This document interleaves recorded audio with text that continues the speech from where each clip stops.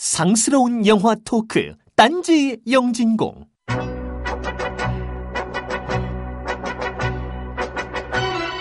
거장. 어느 한 분야에서 누구도 넘볼 수 없는 업적을 이룬 사람을 거장이라고 부릅니다. 대개는 위대한 성취, 뛰어난 업적, 놀라운 결과를 이룬 사람들을 일컬어 거장이라고 합니다만, 오늘 언급할 인물은 좀 다릅니다. 3천만 명이 투자할 영화 이승만으로 대한민국 수구 세력을 한 방에 오링나게 만들 놀라운 이중통박의 거장, 진보의 숨은 영웅 서세원입니다.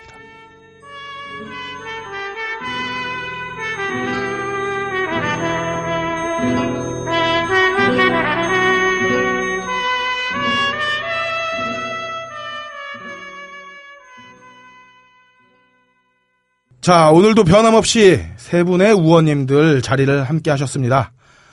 먼저 음악, 문화, 인류학의 거장인지는 몰라도 거의는 확실한 해비조님 나오셨습니다.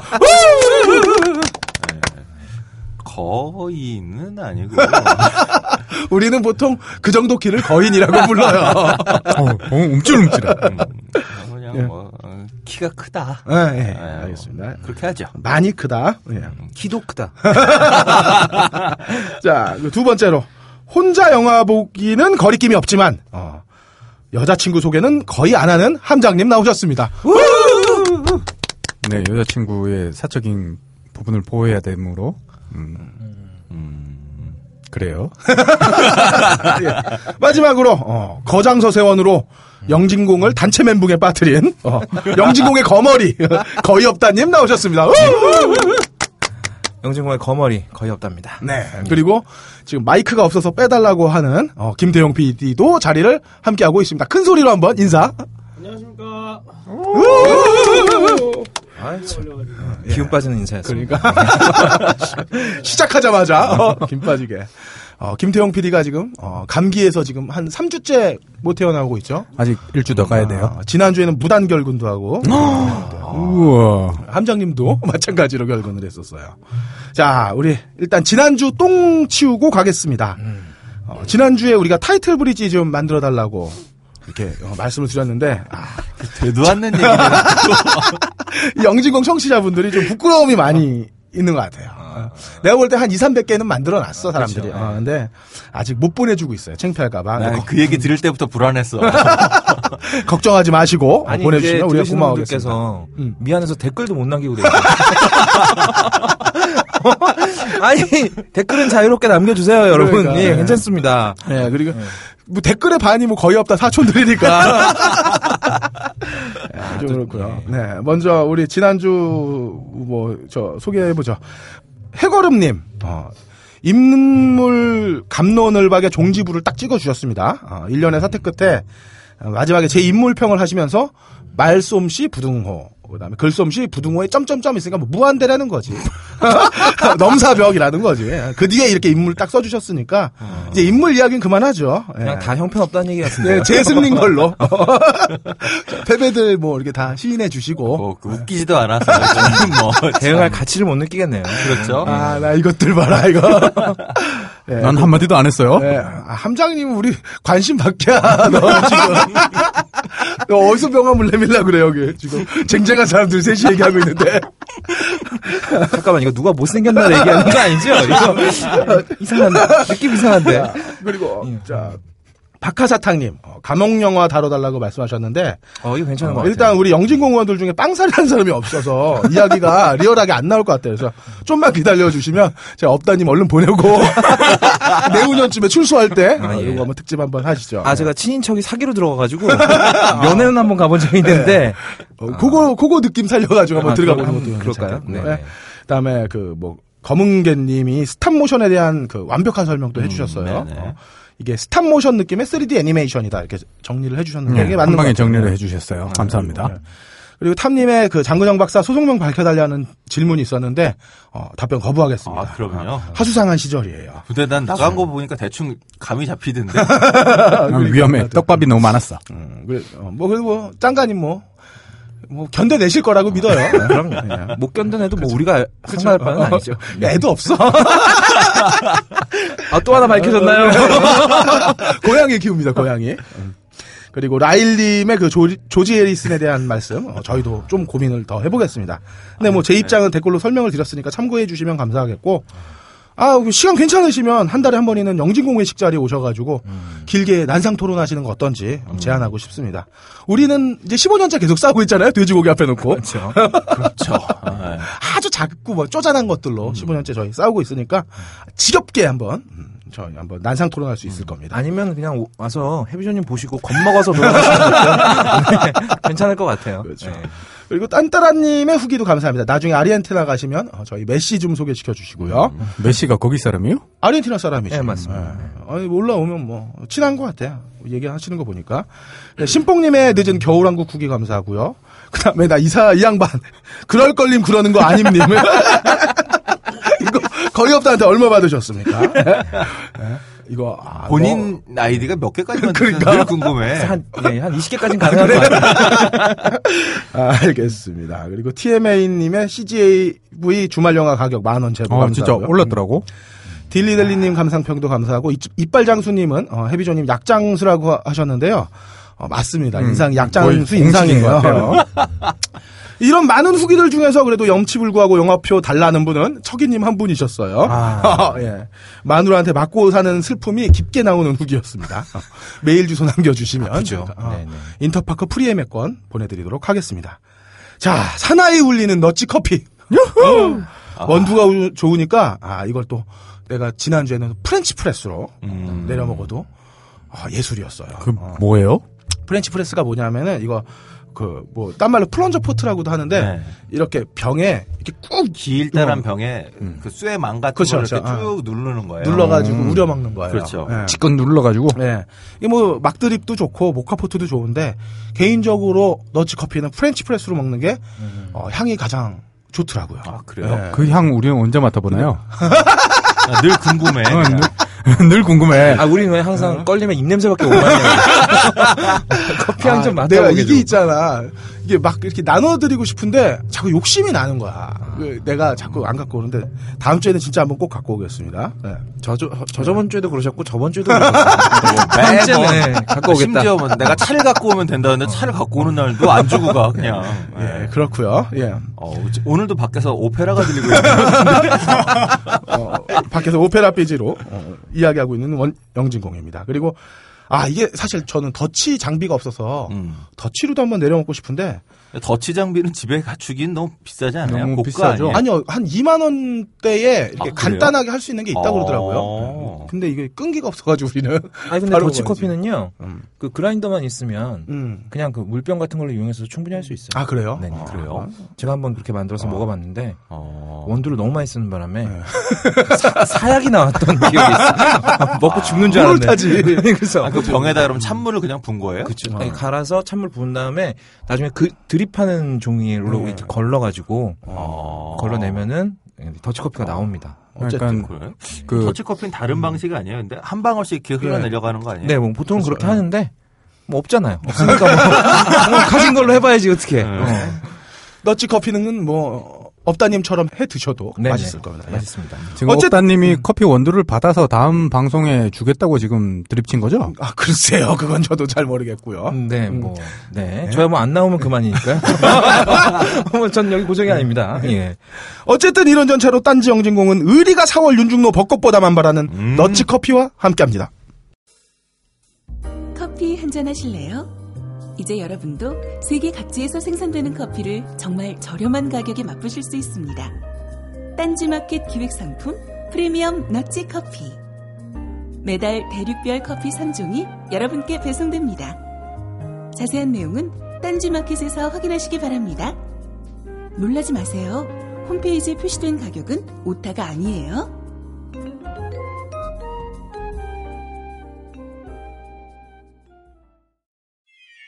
발가벗겨 디벼보는 영진공 전당포.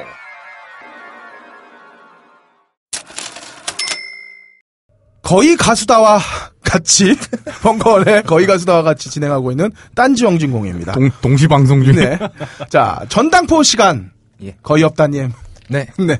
거의 가수다와 함께하는 거의 없답니다. 네. 오늘 주제는 뭐 제가 다시 한번 말씀 안 드려도 모두들 이미 일주일 동안 사무치게 들으셨을 테니까. 그러니까. 거장 서세원 특집입니다. 와, 떨립니다. 그러니까. 진짜 심장이 벌렁대요. 뭐 이런, 뭐 그렇습니다. 예. 제가 가슴이 너무 떨려요. 제가 감히 저 따위가 이런 거장의 이름을 입에 담는 그런 불경함을 저질러도 되는 건지. 네. 어쨌든 그 일주일 동안 제가 정신적으로 육체적으로 굉장히 힘들었거든요. 진짜 힘들었어요. 네.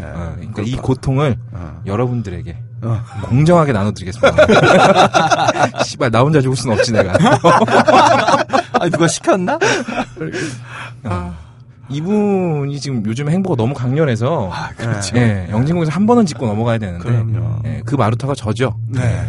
제일 만만한 게 저고 해서 그래서 제가 이제 이분에 대해서 가장 기본적인 정보 수집을 위해서 그 이제 위키백과에다가 이제 이분의 위키? 이름, 이분의 정보를 쳐봤어요. 그랬더니 제일 먼저 뜨는 글이 이거더라고요.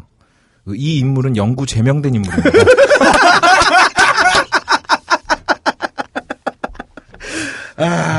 역시 범인들을 함부로 잡을 수 없는 거장의 힘이구나. 거장이시죠. 거장이시기 때문에 왜 NBA 보면은 마이클 조던 백넘버 그렇죠. 영구 결번 시켜주잖아요. 하죠. 네.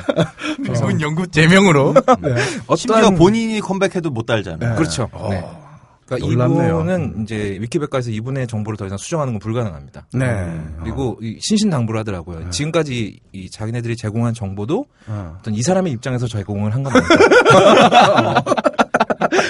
그냥 웃어 넘길 내용이 아니니까 반면교사 삼아야 될 내용이니까 잘 정보를 좀 이렇게 잘 알아서 가져가시라는 당부도 잊지 않고 있더라고요. 그 거장으로 이렇게 발돋움하시기 전에 네. 개그맨 서세원으로서는 사실 나쁘지 않았잖아요. 좋았죠. 아우, 빵빵 터졌죠. 나쁘지 않았고요. 이분이 이제 처음 데뷔한 게 79년도 네. TBS 라디오 개그 콘테스트로 데뷔를 하시게 되는데 이분이 이제 MBC로 옮기셔갖고 프로그램에서 빵빵 터뜨리면서 근데 당시에 이제 80년대 초반인데 KBS에서 다들 기억하실 거예요. 쇼비디오 자키라는 프로그램에서 최양락이 네로 25시라는 뭐 하느냐 뭐 이런 거 하셨을 때 있잖아요. 그 최양락의 대항마로 서세원을 내세웠었죠. MBC에서는. 네. 그래서 이분이 뭐 지하실의 멜로디라는 코너에서 당시에 이제 반국가 단체였던 전대협을 패러디한 전도협. 이게 전국 도독협회입니다. 네. 여기에 리더로 등장을 하셔가지고 최양락 씨와 굉장히 비슷한 연기를 비슷한 기믹으로 이제 연기를 하셨었죠. 네. 그리고 당시에 이제 청춘행진곡에 나오던 코너들이 뭐 최병사랑 조각경 이렇게 두 분이 나오시던 병팔이랑 갑경이랑 네, 기억납니다. 그리고 뭐 김정열 씨가 숭구리당당 처음 하셨던 그렇죠. 좌우로정렬 이런 코너도 있었고요. 굉장히 뭐 서승만 씨도 이 프로그램에서 그 수고를 할 게 뭐 있겠습니까? 이런 유행어 만들어서 유명해지셨죠. 뭐 그 외에도 방송인으로서의 경력은 뭐 진짜 흠잡을 데가 없습니다. 물론 영화인으로서의 경력도 흠잡을 데가 없죠. 거장인 거고. 거장님이신데. 예. 라디오와 TV를 넘나들면서 굉장히 활약을 많이 하셨고, 뭐 이 와중에 데뷔한 지 6개월밖에 안 된 서정희 씨를 꼬드겨서 결혼도 하셨죠. 네. 6개월밖에 안 됐었어? 지금 뭐 김연아 얘기를 하지만 사실 그 당시에 그 서세원 씨가 서정희 씨랑 결혼할 때는 발칵 뒤집어졌었습니다. 국민 씨발놈이었죠. 저 누구죠? 네. 한가인 데려간 연정훈급 돼버린 그렇죠. 건가요? 한가인보다는 더 이뻤던 것 같아요. 근데 사실 연정훈은 지도 잘생겼잖아. 그렇지. 그러니까 할 말이 없는 건데 그냥 열받는 건데 네. 이제 서정희 씨는 뭔가 우리가 좀 억울한 것 같은 느낌이 들죠. 그렇죠. 네. 당시에 말이 많았어요. 도대체 어떻게 결혼을 한 것이냐. 전 국민의 공분을 산 일이군요. 그래서 얼마 전에 TV에 나왔던 그 모 개그맨인데 갑자기 이름이 생각 안 나네요. 유재석 씨 때린 사건으로 유명했던. 예, 있어요. 양원경. 양원경 씨. 예, 양원경 씨가 어떻게 결혼했냐 그러면 그 기자들을 고용을 해서 그 자기 데뷔한 지 얼마 안 된 자기 와이프의 굉장히 안 좋은 기사를 내게 해서 방송상으로 고립을 시킨 다음에 결혼을 했다는 얘기가 있어요. 근데 뭐 사실이라면 양아치네요? 그 사람은 결혼 후의 행적도 굉장히 양아치예요. 뭐 그치 유재석 씨 막 뺨도 때리고 막 뺨 때리고 그 와이프하고 뭐 수락이네. 그치 부부관계 거부하기도 하고 그 와중에 바람도 피고 뭐 그러셨던 분인데 그 양원경 씨에게 그 아이디어를 제공해 준 사람이 서세원 씨라는 얘기가 있습니다. 뭐 이건 뭐 카더랍니다. 네. 보통 자기가 써먹어도 효과가 있으면 남한테 권하기 마련인데 뭐 그런 일이 있었고요. 어쨌든 두 분 결혼 생활을 행복하시기 바라겠습니다. 네. 지금 저희가 이제 뭐 방송 경력을 흐르는 시간은 아니니까 네. 네, 방송 경력은 잊지 말고 넘어가고 네. 좋은 프로그램들 많이 하셨어요. 아무래도 절정은 서세원 쇼였죠. 네. 그리고 그것도 뭐 카피였죠. 그렇죠. 일본 프로그램 카피. 주사위 나오는 주사위 던지는 거. 네네. 포맷이 그대로. 네, 그대로. 이분 또 특이한 게 인물 속에 이제 방송 경력, 영화 경력, 수상 경력 이런 거 외에 다른 경력이 또 하나가 있어요. 바로 구속 경력입니다. 이 거장은 뭐가 달라도 다르지 않습니까? 네. 그냥 빨간 줄 몇 개씩 있는 거지. 네, 세 줄 있으세요. 네. 뭐 대한민국에서 구속 한두 번 안 당해본 위인이 어디 있습니까? 음악계도 많지 않습니까, 비주님? 네. 그렇죠. 뭐 네. 그렇죠. 예. 알만한 사람들은 다 한 번씩 대마로 들어갔다 와요. 그렇죠. 예. 근데 이분은 대마로는 안 들어가시고요. 주로 이제 돈하고 관련된 걸로 많이. 역시 크기가 다르신 분이니까. 그릇이 다르신 사이즈가. 분이세요. 네, 사이즈가 다르세요. 예. 자, 그러면 이제 거장이 성공시킨 첫 번째 영화로 먼저 제가 이분의 영화를 다 다룰 수는 없고요. 네. 특히나 납자루 때는요. 전설의 영화. 예, 그렇죠. 네, 이 영화 도저히 구할 수가 없었습니다. 혹시 본 뭐 사람이 몇 사람이나 될까요? 궁금해요. 이게 회자돼서 궁금해서 본 사람들은 있을 거예요. 비디오 시장에서. 옛날 비디오 시절에. 그 도대체 이 제목부터가 납자루 때. 네. 이게 무슨 삽자루도 아니고 이게 물고기 이름인데. 이름이잖아요. 물고기 이름이었나요? 네. 네네. 납자루라는 물고기의 때. 네. 도무지 심오하잖아요. 뭔지는 도저히 알 수 없는. 범인은 이해할 수 없는. 네. 그렇죠. 일단 납자루 때는 물고기 이름 한 영화는 쉬리 외에 쉬리. 기억이 나는 게 없으니. 저도 쉬리밖에 기억나는 게 없네요. 키싱구라미랑 거장이 성공시킨 첫 번째 영화가 여러분들 모두 다 보셨을 거예요. 조폭 마누라. 그렇죠. 네. 네, 이 영화가 감독이지 않았기 때문에 성공을 했죠. 예, 뭐 각본가도 2명이나 붙어 있었고 감독도 다른 사람이었습니다만 특이한 건 서세원 씨가 이 영화의 제작비를 거의 혼자 다 댑니다. 죄송합니다. 알람이 왔습니다. 네. 네. 당시 이제 서세원 씨는 서세원 쇼에서 이제 바야흐로 이제 본인의 커리어의 하이를 찍고 있었고. 네. 그렇죠. 네. 근데 이제 이 납자루 때로 시원하게 말아먹은 경력 때문에 굉장히 한스러워하고 있었다고 해요. 틈만 나면 영화를 만들어서 이 명예를 회복하고 싶어 하던 그 시점인데요. 나중에 이제 중앙일보와의 인터뷰에서 배우자 서정희 씨가 이런 얘기를 밝힙니다. 평소에 책을 읽다가 마음에 드는 책이 있으면 이렇게 덮으면서 이걸 영화로 만들어야 되는데. 그래서 거의 경기를 일으킬 그렇죠. 정도겠군요. 네. 서정희 씨는. 상도를 읽고 나서는 이 책의 판권을 당장 사서 영화를 만들겠다. 라고 얘기했다가 서정희 씨가 말려서 실패했다고 합니다. 서정희 씨 나중에 후회했겠네. 그랬을까요? 그랬을 것 같은데. 예. 어쨌든 상도를 쓰신 분은 서정희 씨한테 뭐 선물이라도 하나 보내주시기 바랍니다. 예. 돌아가셨잖아요, 최인훈 씨. 돌아가셨군요. 네. 안타깝네요. 예. 험한 거 안 보고 잘 가셨네요. 예, 2000년 5월에 이제 서세원 프로덕션이 설립이 됩니다. 네. 이제 투자할 만한 영화를 찾고 있던 차에 이 조폭 마누라 시나리오가 눈에 띄신 거죠. 당시 이 시나리오는 투자자가 없어서 7개월 동안이나 표류를 하고 있었다고 합니다. 이 거장의 안목으로 이 시나리오를 살려내신 거죠. 네. 역시 뭐 좀 다르네요. 다르신 분이세요. 이 영화의 제작을 거의 혼자서 감당을 하시게 되시는데 초기 투자 금액이 34억 원 정도였고. 그런데 뭐 아시겠지만 영화라는 게 어디 초기 금액 가지고 이게 되는 게 아니거든요. 그래서 그렇죠. 계속 추가 비용이 발생을 하게 되는데 그래서 이 우리의 서 거장님께서는 방송으로 버는 돈이 그렇게 많은데 그걸 몽땅 투자하고 그리고도 제작 비용이 부족해서 생활고를 겪게 되십니다. 예. 또 연예인들 얘기할 때 한 번씩 나오죠. 생활고. 네.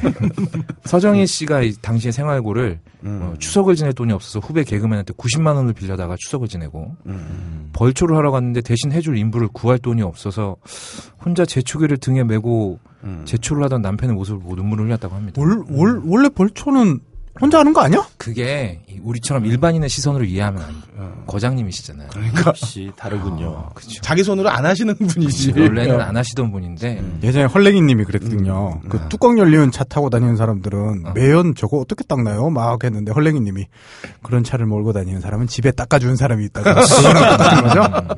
뭐 비슷한 거죠. 예. 그래서 우리 거장님께서 그렇게 생활고를 겪어가면서 개봉한 영화가 조폭 마누라인데 이게 뭐 당시 극장에서 560만 관객을 동원하면서 완전 뭐 초대박이 나게 됩니다. 2000년 당시 560만이면 대단하죠. 네. 거의 다 보셨을 겁니다. 그래서 이제 이 서 거장님께서 여기에 탄력을 받으셔서 총알도 넉넉하겠다. 2002년에 본인의 모든 영화적 역량과 연예계에서 쌓아온 인맥을 총동원해서 한국 영화사에 길이길이 남을 걸작 중의 걸작을 만들어내십니다. 예. 긴급조치 19호죠. 이거 졸라 걸친다. 참. 아니 대한민국에서 이렇게 영화 제목만으로 웃음이 터지는 영화 있어요? 맙소사. 그러니까 예. 거장 서세원께서 네, 이제 코미디를 만들겠다. 그렇죠. 그런 어떤 믿음을 이렇게 그 제목 하나만으로 빵빵 터지는. 흑수선이나 리베라면은 명함도 못 내밀어. 여기. 게임이 안 돼. 그거는 플롯이라도 있지. 리베라메가 어때서? 예. 참. 다 웃으셨습니까? 예. 네. 거장님이 이렇게 우리가 비웃는 거 아시면 안 되는데. 웃지 않았어요? 왜 그러세요? 웃음이었어요? 코미디를 만든 제작자에게 최고에는 역시 웃음을 선사하는 거지. 난 방금 씨발하고 극찬까지 해줬어? 아, 그렇구나. 예, 그럼 뭐, 맘 놓고 웃어도 되겠네요. 아이, 웃음 꾹 참고 있었는데. 어쨌든 제가 이 긴급조치 19호를 다들 보시라고 말씀을 드렸는데 어떻게 보셨습니까? 못 봤습니다. 안 보셨겠죠? 전 옛날에 OCN에서 하던 걸 봤기 때문에. 저도 뭐 예전에 비디오나 이런 걸 통해 가지고 그러니까 처음부터 끝까지는 도저히 못 보고 이런 예술 영화는 너무 스트레스를 받잖아요. 네네, 그러니까 그렇죠. 끊어서 중간중간 뭐 애들 도망치는 장면 뭐 잡혀가지고 드문드문 봤죠. 드문드문. 네. 드문드문 봐서도 참 훌륭한 영화입니다. 예. 일단 몇 가지 팩트를 먼저 좀 알려드려야 되는데 이 영화의 감독은 거장 서세원이 아닙니다. 네. 그 마지막 방위를 찍었던 김태규 감독이 찍었고요. 네. 하지만 제작 처음부터 끝까지 전부 이 거장께서 직접 지도를 하셨다고 해요. 네. 참 지난번에 짱가님이 마지막 방위가 한국 영화 중에 처음으로 예. 실총 사격이 등장한 기념비적인 영화라고 하지 않았나요? 예. 해외 올로케이션에다가. 그렇죠. 네. 그리고 마지막 방위의 때깔과 긴급조치 19의 때깔은 완전 달라요. 예, 이 김태규 감독은 진짜 정말 임팩트 강한 두 작품을 남겼는데 아직까지 필모그래피가 없습니다. 네. 예, 2014년인데 뭐 위대한 영화를 만들고 나면 보통 한 20년 정도는 쉬죠. 에너지가 방전나서 예, 2020년쯤에 돌아오시겠네요, 이분은요. 네. 그렇군요. 매지가워 때. 네. 그리고 두 번째로 이 영화의 배경이 되는 곳. 잠깐, 매지가오에 왜 웃은 거야? 지난 회를 들어보시면 됩니다. 지난주를 들어보시면 예. 됩니다. 이해했어요. 네. 네. 이 영화의 배경이 되는 곳은 한국이면서 한국이 아닙니다. 왜냐하면 그쵸. 사실 예, 대통령의 긴급 명령권은 4공화국에서나 가능한 일이지 이게 완전히 5공화국 때서부터는 법령이 완전히 폐기가 됐거든요. 네. 따라서 2002년에 이 국민의 기본권을 이렇게 무식하게 침해하는 긴급 명령권이 발동된다는 것은 현실적으로 완전히 불가능합니다. 그러니까 그 당시에 어떤 향수가 아직도 지금 그렇죠. 발현되는 거겠죠. 그렇죠. 여기서 추측건데 아마도 이 거장님께서는 이 영화를 평행 우주론에 근거한 대체 역사물로 만드신 게 아닌가. 로스트 메모리즈 같은. 아하. 로스트 메모리즈는 정말 극본이 좋은 거예요. 그렇죠. 네, 시나리오가 최고입니다. 그건. 시나리오만 최고입니다. 네. 그렇죠. 예. 어쨌든 왜냐하면 이 영화를 보면 여기가 한국이라는 사실을 스스로 인정할 수가 없어요. 뭐 이 영화 속에 등장하는 인물이나 사건이나 네. 심지어 이 남대문 시장에서 총을 구하는 장면까지 해서 이게 전설의 실현이죠. 예, 그렇죠. 탱크도 구한다는 그 그럼. 남대문 시장. 다 이렇게 군대 가면 한 번씩 얘기 안 들었네? 야, 너 남대문 시장 안 갔어? 남대문 시장에서 탱크를 구한다. 탱크 포탄도 구한다고. 예. 뭐 그런 얘기도 있었죠. 예. 어쨌든 이 영화는 우리가 그 어떤 영화적 허구를 넘어서는 판타지 영역에서 이해를 해줘야 될 것 같습니다. 그렇죠. 처음부터 끝까지 보고 나면 그렇게 하지 않으면 이해가 안 가. 씨발. 아니, 끝까지 봐도 이해는 안 돼. 예. 뭐 곳곳에서 증거가 나와요. 이 영화에서는 한국군이 그 롱보 아파치를 타고 다녀요. 예. 이 장면은 봤어요. 기억나요. 예. 거기다가 소총병이 무려 권총을 다 하나씩 차고 있어요. 이야. 장교와 어떤 사병의 그렇죠. 경계까지 경계를 허물어지는. 허무는. 거기서 이제 그 특공대 대장으로 나온 사람이 남희석입니다. 그러면은 이제 이 영화를 제가 말씀드린 대로 대체 역사물로서 이해를 하게 된다면 그 대한민국이란 곧 그 독재자분께서 총 안 맞고 살아계시는 대한민국이라는 얘기거든요. 서 과장님께서 이 곳곳에 이 독재 정권에 대한 아주 날선 비판들을 숨겨놓고 있습니다. 그러니까 이 영화를 보신 분들은 다 잘못 보신 거예요. 그러네.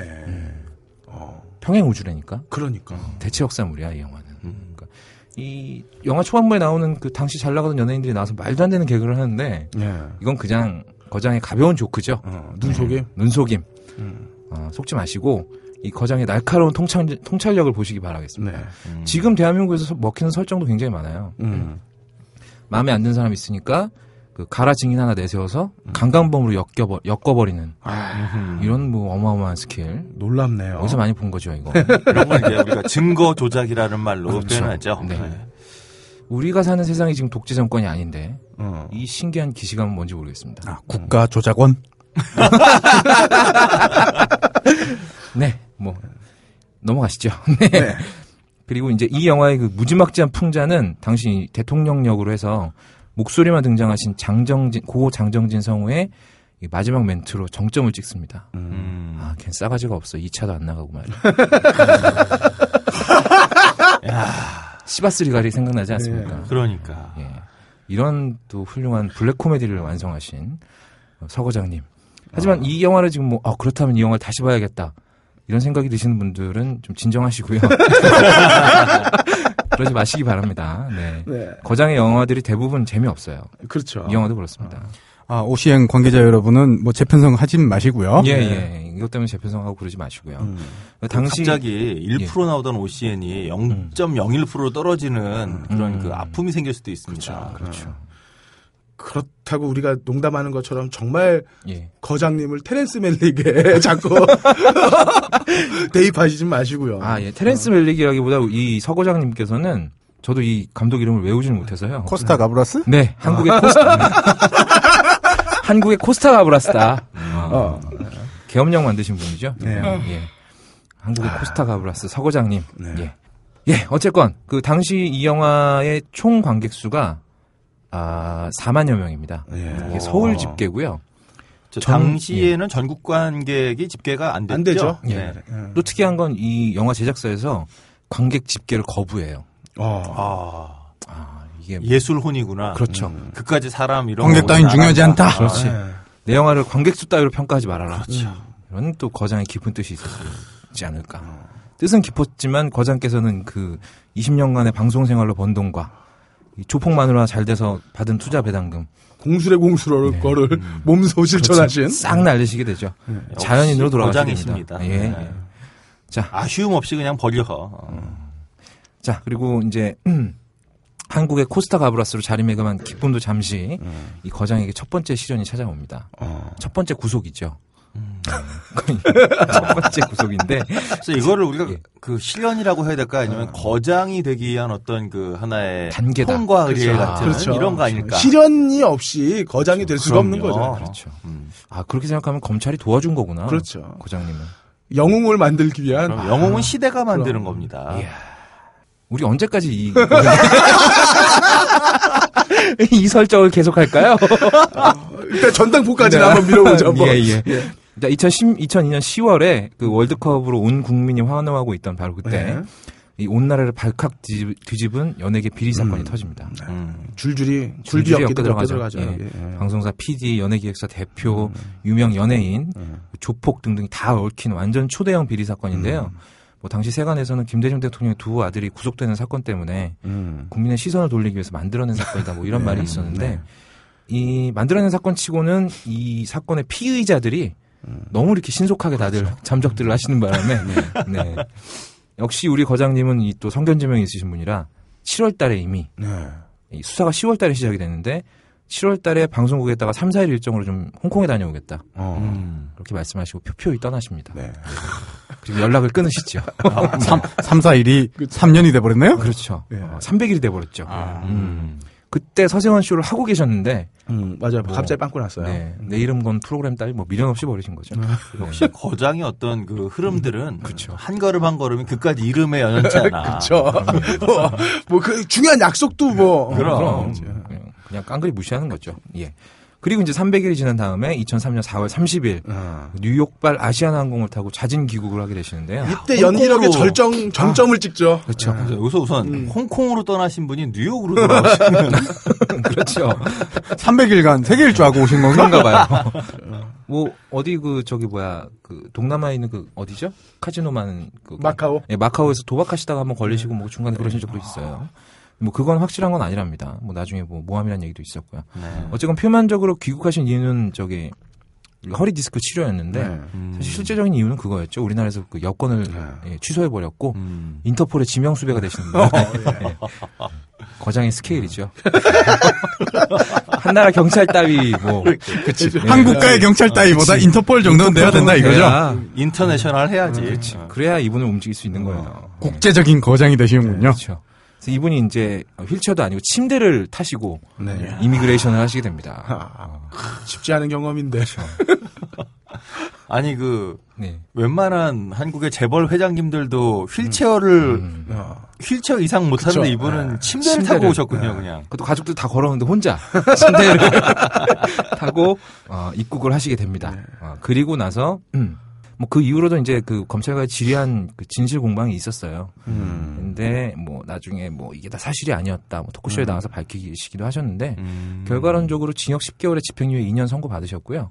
2006년에 대법원까지 가서 항소를 여러 번 하셨음에도 불구하고 판결 확정이 나게 됩니다. 네. 거장의 첫 번째 실현이 이렇게 완성이 되는 거죠. 네. 그 실현 이후에 이제 또 명작이 나오는 거죠. 그렇죠. 그 명작은 실현 중에 나옵니다. 그런가요? 이제 실현을 극복하기 전에 이미 넘치는 예술혼. 네. 어떻게 할 거야?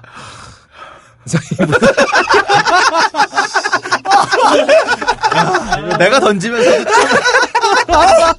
씨발 진짜. 몸이 아파.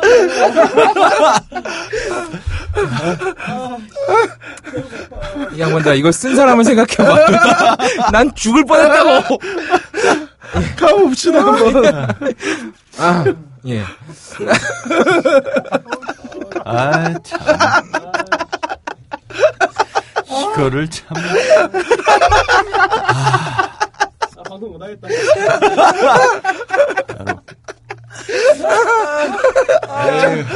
실현 중에 가봅시다. 실현 중에. 예.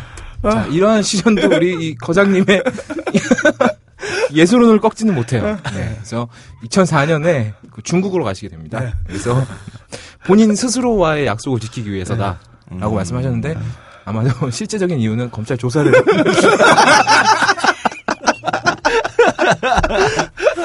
본인 스스로 검찰 조사를 피하겠다고 약속했나 보지. 그렇죠. 네, 그래서 그 음해야.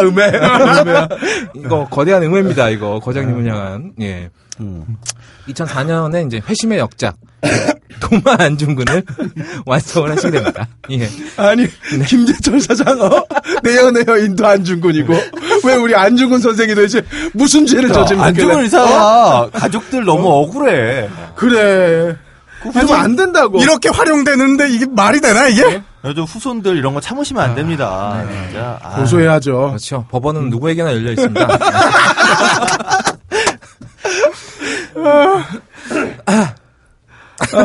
예.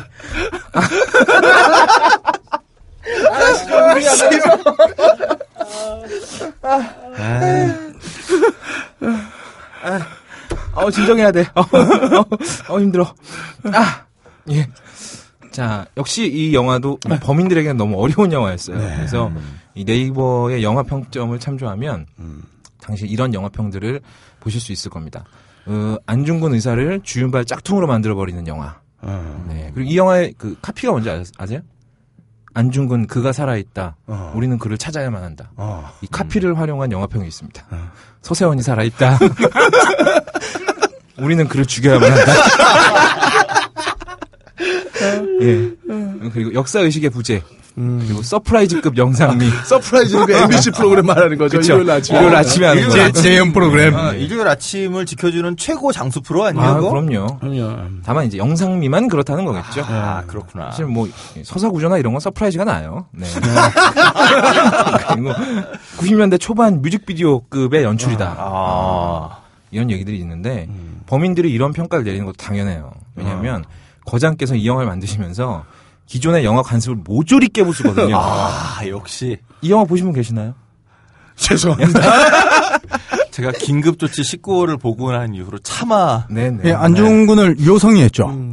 그렇습니다. 그렇죠. 포스터만 기억해요. 네, 포스터 기억나실 거예요.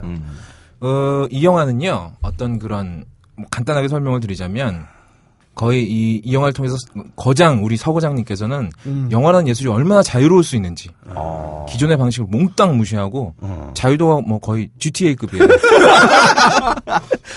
하고 싶은 걸 합니다. 네.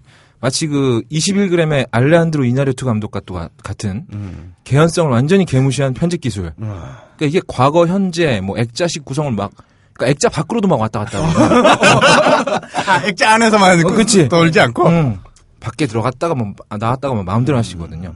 그리고 쿠엔틴 타란티노보다 한 수 위의 내공으로 만들어낸 이 80년대 홍콩 영화에 대한 이 오마주. 거의 그냥 반복처럼 보이기도 해요.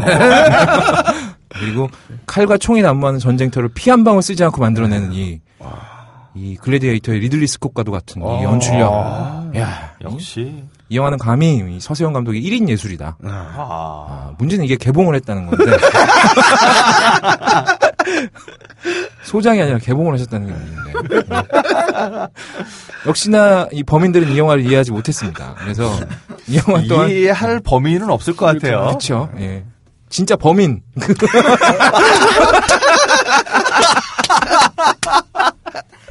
범죄자. 혹시 모르죠. 네. 이 영화에서 제가 이제 기억나는 장면이 있는데 안중원 의사가 거리를 한가운데 걸어가요. 정말 그 80년대 홍콩 영화에서 나오는 그 신문지 쪼가리가 막 휘날리는 거리를 걸어가시다가 저쪽에서 이제 검은 무리들이 다가옵니다. 악의 무리겠죠. 악의 무리들이 이제 친일파를 위시한 나쁜 놈들이 다가오는데 갑자기 이 안중근 의사가 탁자를 뒤집으면서 탁자를 방패로 총을 쏘기 막 시작해요. 쌍권총입니다. 탁자를 들고요? 네. 손이 세 개인가요? 아니. 탁자를 발로 차서 엎은 다음에 거기서 쌍권총을 막 난사를 하시기 시작하시는데 그 정말 이렇게 악의 무리들이 낙엽 조가리처럼 날아가요. 권총을 맞고 한 뒤로 한 10m씩 날아갑니다. 그리고 매그넘이었나 보다. 44. 데저트 이글급이 아니었나 싶어요. 2층에 있던 악당을 이제 총으로 쏴서 단발로 때려잡으세요. 그 악당이 베란다로 상체를 늘어뜨리면서 손에 들고 있던 권총을 떨어뜨릴랑 말랑 하고 있거든요. 마침 이 안중근 의사 권총에 총알이 떨어지십니다. 그래서 그 발코니 밑으로 딱 걸어가니까 마침 그때 그 악당의 손에 힘이 풀려서 권총이 떨어지죠. 그 모든 건 계산되어 있었다는 얘기인가? 그렇죠. 처음에 총을 쏠 때부터 이미 발코니에 엎어져서 죽도록 쏘신 거야. 아니, 딴 애들은 날아가는데. 그치. 유독 걔만 앞으로 쓰러지는. 한 대를 맞고 단발에 죽는데 앞으로 쓰러지면서 총을 환사하지. 그 총을 받아서 이제 또 난사를 계속하시죠. 이건 예. 그렇죠. 네. 그리고 뭐 마리아치도 이렇게는 못했을 것 같아. 그럼요. 엘 마리아치도 뭐 이건 게다가 이 일본도로 유일하게 대적할 게 하나 있네요. 어디요? 그런 사람이 있나요? 우리 로드리게스 형님의 갑자기 마셰티가 떠오르네. 항상 뭐 그분은 내장으로 밧줄타기도 하시는 분이니까. 네. 마셰티 정도는 돼야. 그 정도는 돼야 대적할 수 있는. 우리 안중근 의사께서 마셰티랑 비교되셔야 되는. 의사를 진짜 잠시 뭐 방송에는 안 나가지만 묵념 한번 하고 지나가겠습니다. 너무 슬프다. 네. 어쨌건 어쨌든 범인들은 이 영화를 이해하지 못했고 이 영화 또한 이 한국 영화사의 길이 남을 피박을 쓰고 맙니다. 전국 관객 수 10만 명. 깔끔하게 끊으셨죠. 10만 명. 이 영화의 제작비는 40억 원. 또 고스란히 빚으로 남으셨을 거예요. 아마 우리 서 과장님. 예. 이 영화의 실존적인 가치는 이겁니다. 이 민족주의와 상업주의가 만나면 얼마나 처참한 결말을 맞게 되느냐. 뭐 장군의 아들을 위시해서 뭐 그런 류의 영화들 많았지 않습니까? 그렇죠. 이 영화가 나온다면 씨가 마르게 되죠. 화끈하게 말려버리시게 됩니다. 차라리 이 시대 영화는 아나키스트가 훨씬 나은 것 같아요. 그렇죠. 예. 아나키스트도 볼만한 영화입니다. 거장님에 미치진 못하지만. 예. 영화 경력은 일단 여기서 일단락이 되게 됩니다. 왜냐하면 이 도마 안중근의 타격이 너무 컸어요. 그렇겠죠. 그래서 근데 이제 구속 경력은 멈추질 않습니다. 2006년에 니시 엔터테인먼트 대표로 계셨는데 이때 뭐 박효신 등에서 소속 가수와 맺었던 계약이 틀어지면서 결국 이제 계약 보증금 9억 원을 배상하는 일이 벌어졌고요. 민사 같겠죠. 민사 가신 거죠. 그리고 2009년에 주가 조작, 새로운 종목을. 자금 횡령해서 징역 2년. 형사, 민사, 형사로 이렇게. 아까 그 액자식 구성처럼 왔다 갔다 하시는 거예요. 징역 2년, 집행유예 3년 선고받고 KBS에서는 출연 금지가 되시게 됩니다. 야, 근데 매번 그 집행유예를 계속 받는 게 정말 대단하네. 이제 예술적 거장은 그럼 법원도 인정하는 건가요? 작품 활동만은 하게 해주는 거 아닐까 싶습니다. 워낙 거장이니까. 거장이니까요. 놀랍습니다. 자, 어려운 집안 집안 나라에 살고 있구나. 그럼요. 이 어려운 집안 사정 때문에 이 서 거장의 배우자 되시는 그리고 2007년에는 그리고 우리 그 전설적인 미로 밴드의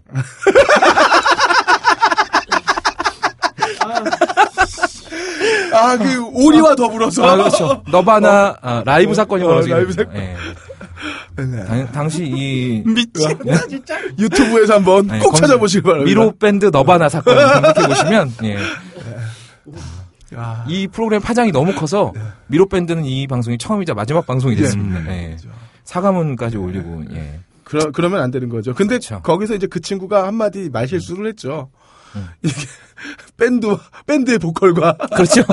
가창력과는 관계가 없다. 저는 아직까지도 그 말이 무슨 말인지 모르겠어요. 거장의 피를 해자되는 또 한마디 남겼죠. 거장의 피를 이어받은 친구라서 그런지 말을 어렵게 해요. 이 어려운 집안 사정 때문에 이 서 거장의 배우자 되시는 이 서정희 여사님께서 2010년경에 쇼핑몰을 오픈하시게 되는데 이게 또 난리가 납니다. 뭐 제가 쇼핑몰을 이따 사진으로 보여드릴 텐데 그 녹슨 탁자 뭐 사용하던 앤틱 제품이라고 해서 녹슨 탁자 50만 원. 55만 원이군요. 제가 마음대로 덤핑을 칠 뻔했네요. 그리고 토끼 인형 150만 원. 뭐 이렇게 판매를 하시게 되는데 놀라운 건 대부분의 제품 매진이었어요. 이야, 역시 거장의 숨결은 그렇죠.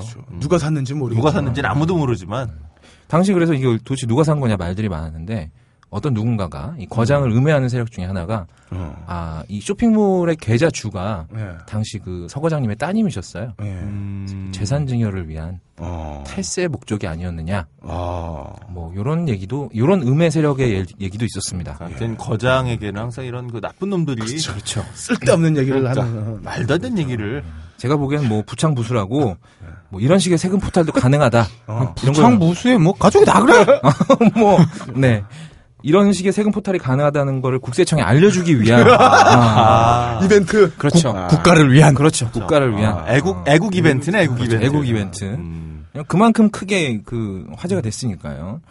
우리 또 그 여사님의 깊은 뜻이 아니었느냐 뭐 이렇게 생각이 되고 이 어려운 살림에도 불구하고 서 거장의 이 영화에 대한 열정을 멈추지를 못하고 2010년에 또다시 새로운 작품을 내놓게 됩니다. 이거는 아마 전국에서도 아는 사람이 몇 명 없을 작품이죠. 젓가락이라는 영화입니다. 젓하고 젓가락은 아니에요. 제가 발음은 좀 이상하게 한 것 같네요. 우리 음식 먹을 때 쓰는 젓가락. 젓가락을 말씀드립니다. 젓가락 아닙니다. 수저와 함께 있는 수저. 저범이죠, 저범. 저범이 맞나요? 저분. 어쨌건 이 젓가락이라는 영화는 어마어마한 영화예요. 총 관객 수가 전국 480명입니다. 진정 어려운 예술의 길로 가시는구나 이제. 우리나라 인구가 한 5천만 되잖아요. 뭐 한 4,800만 잡으면 10만 명에 한 명. 청자들이 오해할 수 있어요. 단관 개봉을 하지 않았겠느냐. 11개 개봉관이에요. 11개관에서 개봉을 했습니다만 480만 명이 아닙니다. 480명의 관객에게 뜨거운 감동을 선사하고 영화는 바로 막을 내리게 됩니다. 혹시 제작사에서 이 관객 집객을 또 거부한 거 아닐까요? 뭐 그랬을 수도 있죠. 거장님의 성격을 생각해 봤을 때 그러니까 굳이 예전에 못하게 한 걸 이번에 하게 했을 거라는 생각은 안 드네요. 어쨌든 480명이 본 영화입니다. 저도 솔직히 영화 못 봤어요. 클립만 어려울 것 같은데. 예, 그렇죠. 찾기도 힘들고 예고편 클립만 봤는데 그 따님과 어머님께서 서로 포크와 젓가락을 쓰겠다고 싸우는 아주 인상적이었습니다.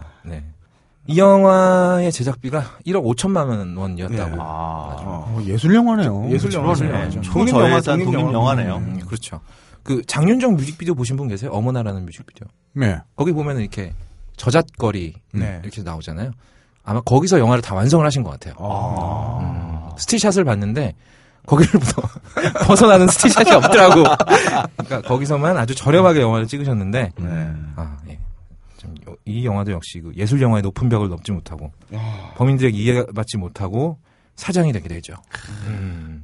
이 일련의 사건들로 이 세관에서 너무 큰 상처를 받으신 서 과장님께서 드디어 2012년에 목사 안수를 받고 목회자로서의 삶을 시작하시게 되십니다. 목사가 금방 되는 거예요? 제가 잘 몰라서.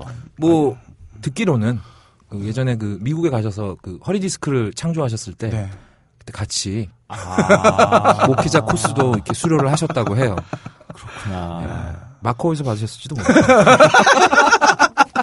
이게 이제 오병이어의 기적을 이제 그쵸. 그 허리와 함께 만들어내시는 그런 거였구나.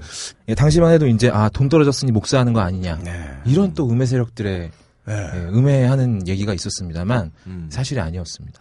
왜냐하면 이 그 서정희 여사께서 그 아침 방송에 출연하셔서 이 자기들이 얼마나 궁상맞게 사는지 방송 전편을 통해서 밝히셨어요. 그래서 이 교회가 강남 청담동에 있답니다. 네. 하필이면 청담동이셨는지는 잘 모르겠는데 청담동에 계신 이제 교회와 이제 댁을 이렇게 보여주시면서 우리 이렇게 없이 살고 있다. 한국이 청담동에서요. 그렇죠. 네. 청담동에서 집도 지금 예. 청담동이신 거죠? 그렇죠. 집도 굉장히 넓으신 것 같은데. 넓은 집을 그러니까 빈하게 쓰시는 거겠죠. 그렇죠. 네. 청렴하게. 그럼. 집이 넓어서 가구가 제법 있었는데도 불구하고 잘 안 보이더라고요. 네. 그래서 이 후원이라고 해봐야 당장 딸 서동주 씨죠, 따님이. 네. 따님께서 후원해 주시는 거 그리고 융자를 꾸려가고 있다면서 굉장히 공핍한 거장의 가정생활을 밝히신 적이 있습니다. 아니 수입도 없는데 융자가 있어요? 모르죠 뭐. 부동산 담보로? 그냥 뭐 은행에서 거장을 인정한 게 아닐까요? 그냥 예술혼을 보고 그냥 빌려줬겠지. 그렇죠. 예. 여러 기술들도 갖고 계시니까. 둘째가라면 서러운 슈킹 기술도 가지고 계시기 때문에. 서동주 양은 또 아빠 닮아서 그지 걱정이기도 하고요. 이 사실 그 미로 밴드로 데뷔했던 그 아드님께서도 어린 시절 사진과는 굉장히 좀 차이가 있으세요. 커가면서 얼굴은 다 바뀌기 마련이니까요. 그래요. 밴드에게 중요한 건 보컬만이 아닐 수 있어요. 그렇죠. 수술도 필요할 거고. 그럼요. 네. 그까지 가창력 뭐가 필요하겠어요? 다만 이 거장님의 아드님께서는 가창력조차 완벽하기를 원하셨던 거지. 그렇지. 그래서 굳이 립싱크 해도 되는데 라이브를 하셨다 그냥. 그렇죠. 그런 처참한 결과를 아니 도입부에 머리를 너무 많이 흔드셨어. 보셨구나 진짜. 맞지. 예. 잊을 수가 없었지. 그 노래 시작할 때쯤 생으로 봤다니까 되면, 생방으로. 노래 시작할 때쯤 되면 이 친구가 그 혈압이 떨어진 것 같은. 예. 피가 몰렸어 머리에. 예, 그렇죠. 그래서 같은 가사를 반복하는 등에 예. 머리에 산소가 부족할 때 가끔 그러잖아요. 예. 그런 예. 어쨌건 그 당시 이제 서정희님께서 이 방송에 출연을 하셔가지고 5만 원으로 집 리폼하기 이런 또 고등 기술을 방송에서 전수를 해주셨어요. 홍콩 최고급 호텔에서 슬쩍 집어온 세탁물 수거백, 런더리백이라 그러죠. 그렇죠. 세탁물 이렇게 하는. 그리고 명품 스니커즈 포장용 백, 이런 것들로 쿠션 만들기. 속에 손만 채우면 되는 거죠. 네. 그리고 목욕 가운 잘라서 수건 만들기. 아니, 멀쩡한 목욕가를 왜 잘라요, 근데? 수건을 만들기 위해서죠. 예. 리빙 포인트급이네요. 역시 거장의 가족들은 사고가 다르구나. 그렇죠. 게다가 이 앞권은 이겁니다. 프랑스에서 어느 예술가의 작품이 마음에 드셨나 봐요.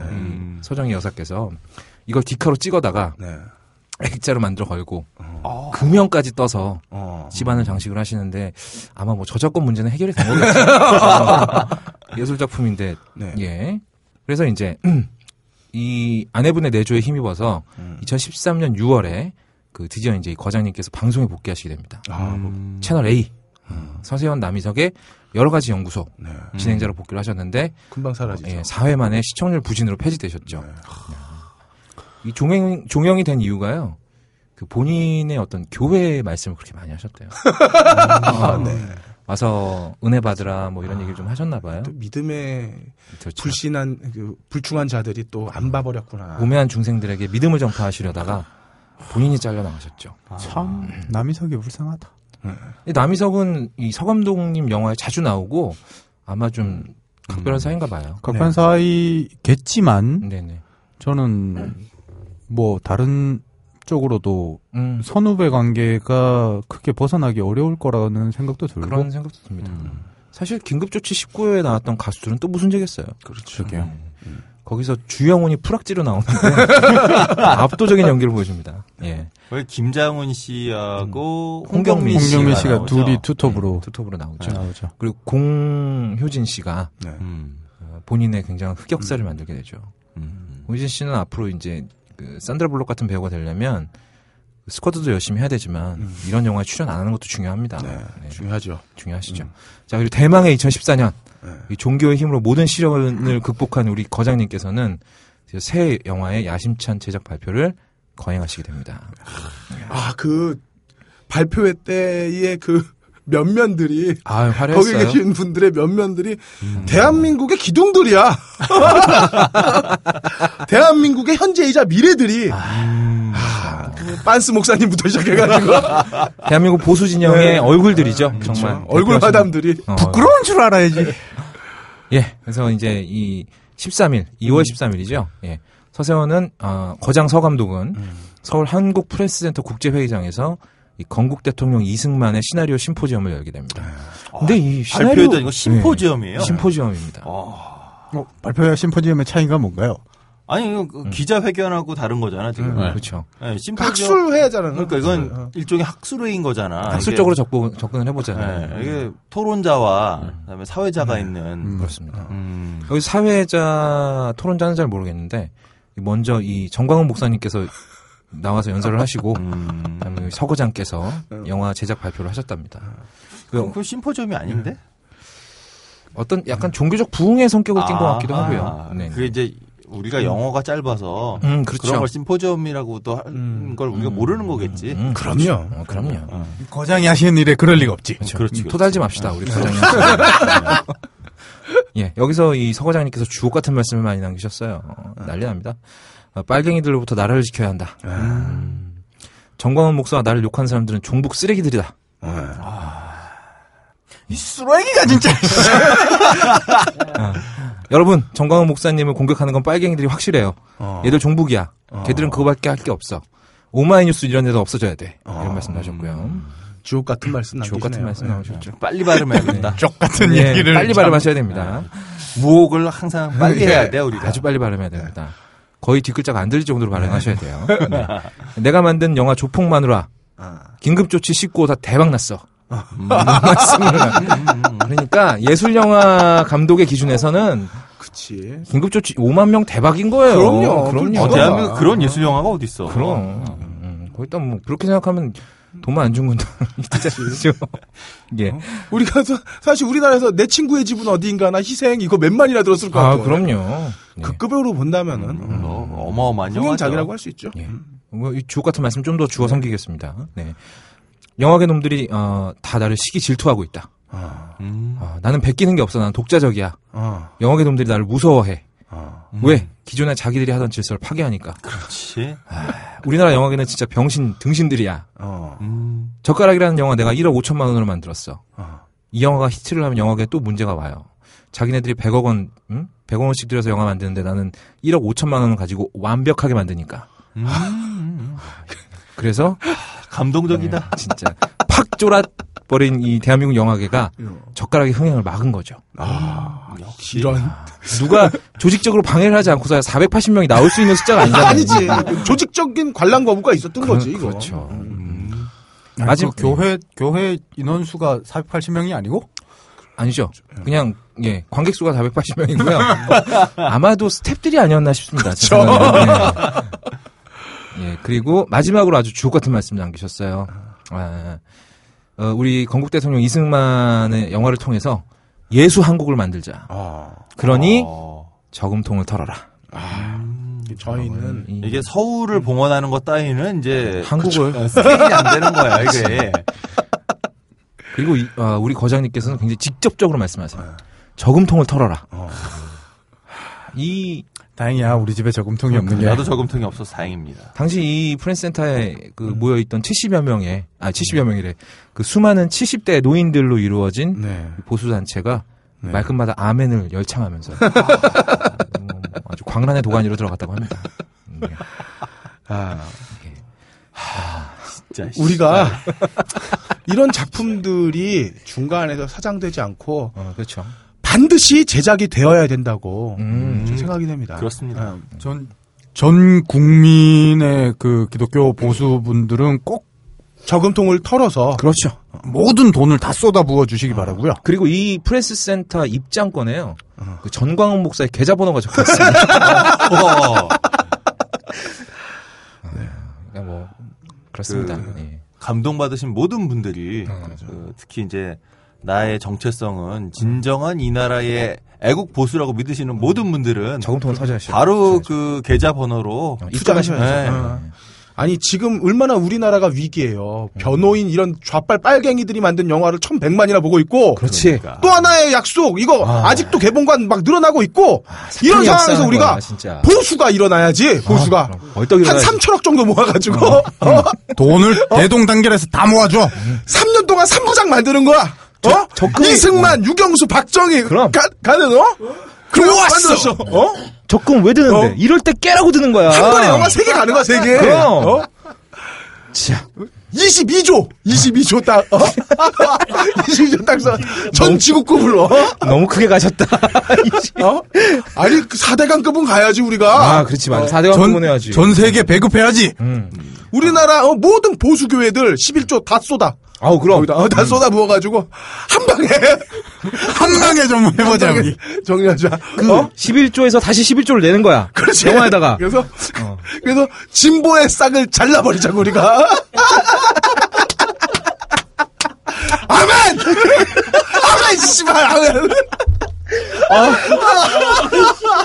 진보 싹 잘리는 소리가 들린다, 막, 대한민국 영화판, 이걸로 정리합시다. 그리고, 진짜 거장이 무엇인지. 우리 서 감독님 보여주셔야지. 확실히 보여주세요. 네. 나 갑자기 다리에 쥐가 왔어, 지금. 다 죽었어, 씨발. 변호인 다 나와, 씨발. 3천만짜리 영화, 3천만짜리 영화. 마무리해 주시죠. 네. 뭐 자기가 다 해놓고 다들 마무리하래. 예, 자, 마무리 좀 가겠습니다. 예. 그 TV조선 그 장성민의 시사 탱크라는 프로그램이 있어요. 네. 보면은 이제 정광훈 목사님과 서세원 씨가 나오셔서 건국 대통령 이승만에 대해서 토론을 하는 프로그램이 있습니다. 거기서 서세원 거장님께서 이런 말씀을 하셨어요. 정광훈 목사님 앞에서 이승만 대통령이 험담을 하면 큰일 난다. 고로 나는 정광훈 목사님 눈치를 보지 않고 내 마음대로 영화를 만들겠다. 이게 무슨 얘기예요? 그러니까 그 어떤 건국 대통령 이승만의 약점까지 포용을 하겠다는 거죠. 하지만 그 프로그램에서 정광훈 목사님이 그것만은 절대로 안 된다며 그 이승만 대통령의 공과사는 98대 2다. 네. 이런 말씀을 남기셨습니다. 그리고 저는 이제 서 과장님께 좀 조언을 드리고 싶어요. 이게 이제 서 과장님께서 저희 방송을 들으실지 안 들으실지는 잘 모르겠습니다만 이번에는 서 과장님의 본인 돈을 투자하시는 게 아니잖아요. 네. 그러니까 지금 보수 난리야. 진짜 막 대동단 깨고 지금 22조 막 난리났네. 종교계획에서까지 매장당하면 더 이상 이분께서는 갈 곳이 없으시기 때문에 이번엔 절대로 망하면 안 됩니다. 그러니까 영화도 있고. 그렇죠. 이 프레스센터에 모신 분들 중에 대한민국 불교 무슨 협회도 있어요. 네. 예, 있기는 있습니다. 애국불교 협회였나? 그놈의 애국. 예, 그래서 제가 드리는 제안은 이겁니다. 과거를 봐야 현재가 보이고 미래가 보이기 마련이거든요. 서 과장님께서 지금까지 만드신 영화 중에 잘된 영화가 있어요. 딱 하나. 뭐죠? 조폭마누라. 조폭 코미디물을 만드셨을 때 잘 되신단 말이에요, 이분은. 그러니까 건국 대통령 이승만도 잘하시는 장르로 가시면 돼요. 조폭 장르. 그럼요, 조폭 코미디 장르로 가시는 거예요. 아니, 조폭이니까. 얘기를 듣자니 이거는 뭐 원래 그 장르인데 이 영화 자체가. 그렇다니까요. 제목은 이미 나왔네요. 조폭 대통령. 네, 어차피 정광훈 목사야. 이분은 또 빤스내는 일에 바쁘잖아요.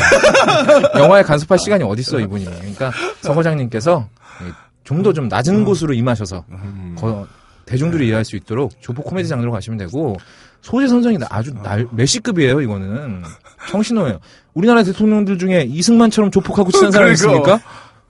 반민특위 해산하려고 이거 국회 프락치 사건 일으킨 것도 있고요.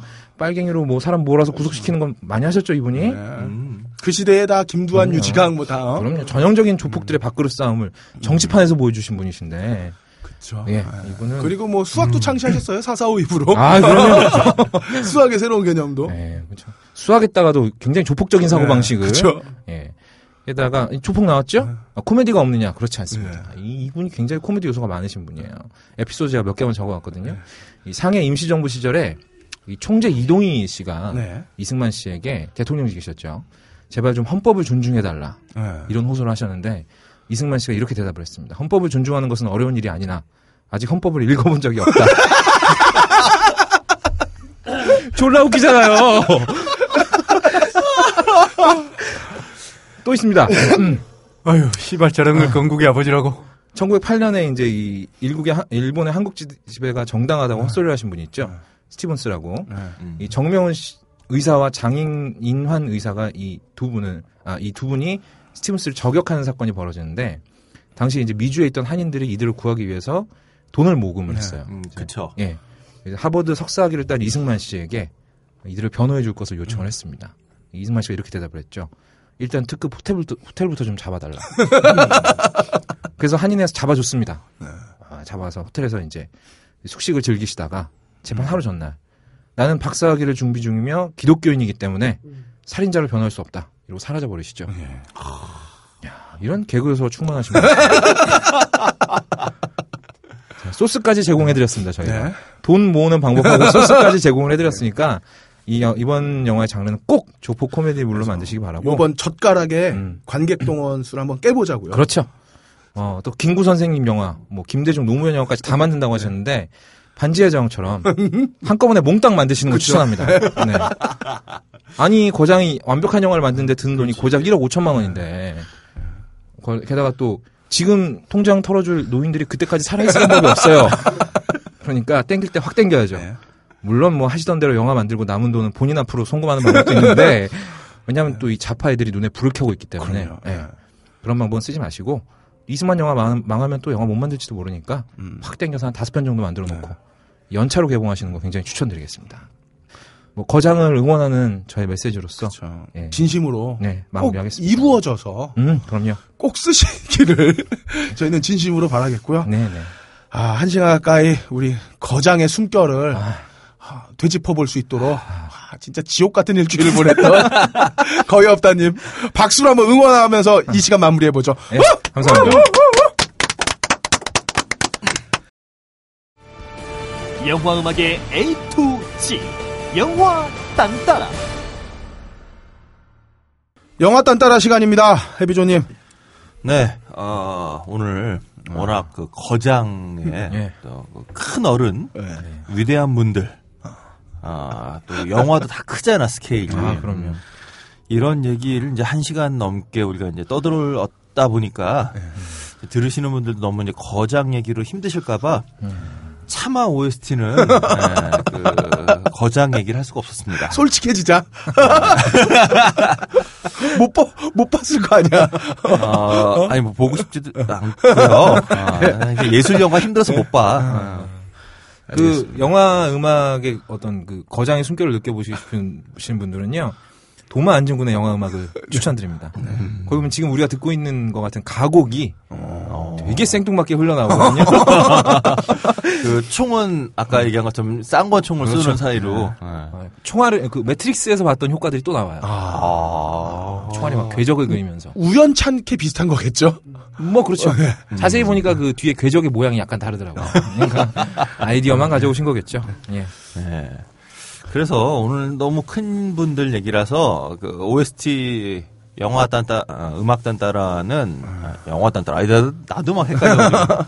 네, 오늘 영화 딴따라는 그래서 그 생양아치 입에 퍽을 달고 사는 거기다가 그 동성애를 아주 그냥 혐오하는 이런 그 아주 쌍스러운 놈이 에이즈 걸렸던 이야기. 달라스 바이어스 클럽. 네, 달라스 바이어스 클럽 음악을 좀 준비해봤습니다. 이게 뭐 아까 말씀드린 것처럼 저는 예술 영화 잘 못 보고요. 그래서 서 거장님 영화는 못 봅니다. 근데 이제 그래서 괜히 우리가 상 받은 영화 이러면 아카데미 이쯤 되면 이제 거부감 들잖아요. 그쵸. 예술 영화 아닐까봐. 거기인데 뭐 지난 시간에 우리 노바르님 말씀해주신 것처럼 아카데미는 또 칸이나 베를린이나 이런 데가 좀 달라요. 조금 더 이제 좀 근엄하지 않은 영화들도 가끔 있는데, 근데 이 영화는 영화 보시기 전에 왠지 그 HIV 바이러스랑 그다음에 에이즈 뭐 이런 얘기 나오면 왠지 옛날 필라델피아나 뭐 이런 그 인권영 아닐까 뭐 이런 걱정되시는 분들이 또 있을 것 같아요. 근데 그 달라스 바이어스 클럽은 그런 뭐 인권이 살아있는 미국 뭐 이딴 영화 아니고요. 뭐 아주 그냥 생양아치가 아주 그냥 막 사는 양아치가 에이즈를 극복하기 위한 그 과정입니다. 근데 이제 에이즈를 극복하는 과정이 생양아치기 때문에 제멋대로 하면서 오히려 우리한테 좀 생각할 걸 주는 영화예요. 그러니까 뭐 좀 크게 얘기를 하자면 이런 겁니다. 이 영화는 영화의 내용의 과정이나 뭐 담겨져 있는 그 영화 속 장면들은 뭐 그런 얘기가 없지만 우리가 이제 큰 틀에서 좀 한 발 떨어져서 보면 현대 미국 사회에서 뭐 꼭 미국 사회만의 문제는 아니겠지만 이제 현대 사회에서 국가라고 하는 장치가 있고 그 국가가 만드는 사회 안전 제도가 있는데 과연 이런 장치들이 누구를 지켜주고 있는가, 누구의 이익을 위한 제도인가에 대해서 좀 묻는 그런 영화라고 할 수 있어요. 근데 이게 이제 기본적으로는 사회 안전 장치를 만든 이유는 약자들을 위해서 이제 만들어 놓은 건데, 그렇죠.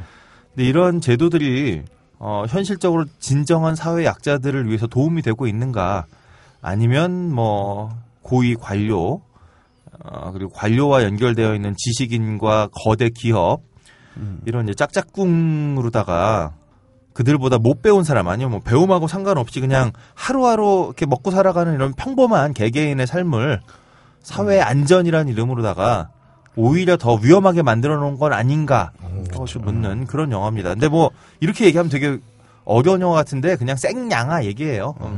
그 약하기 좋아하고요.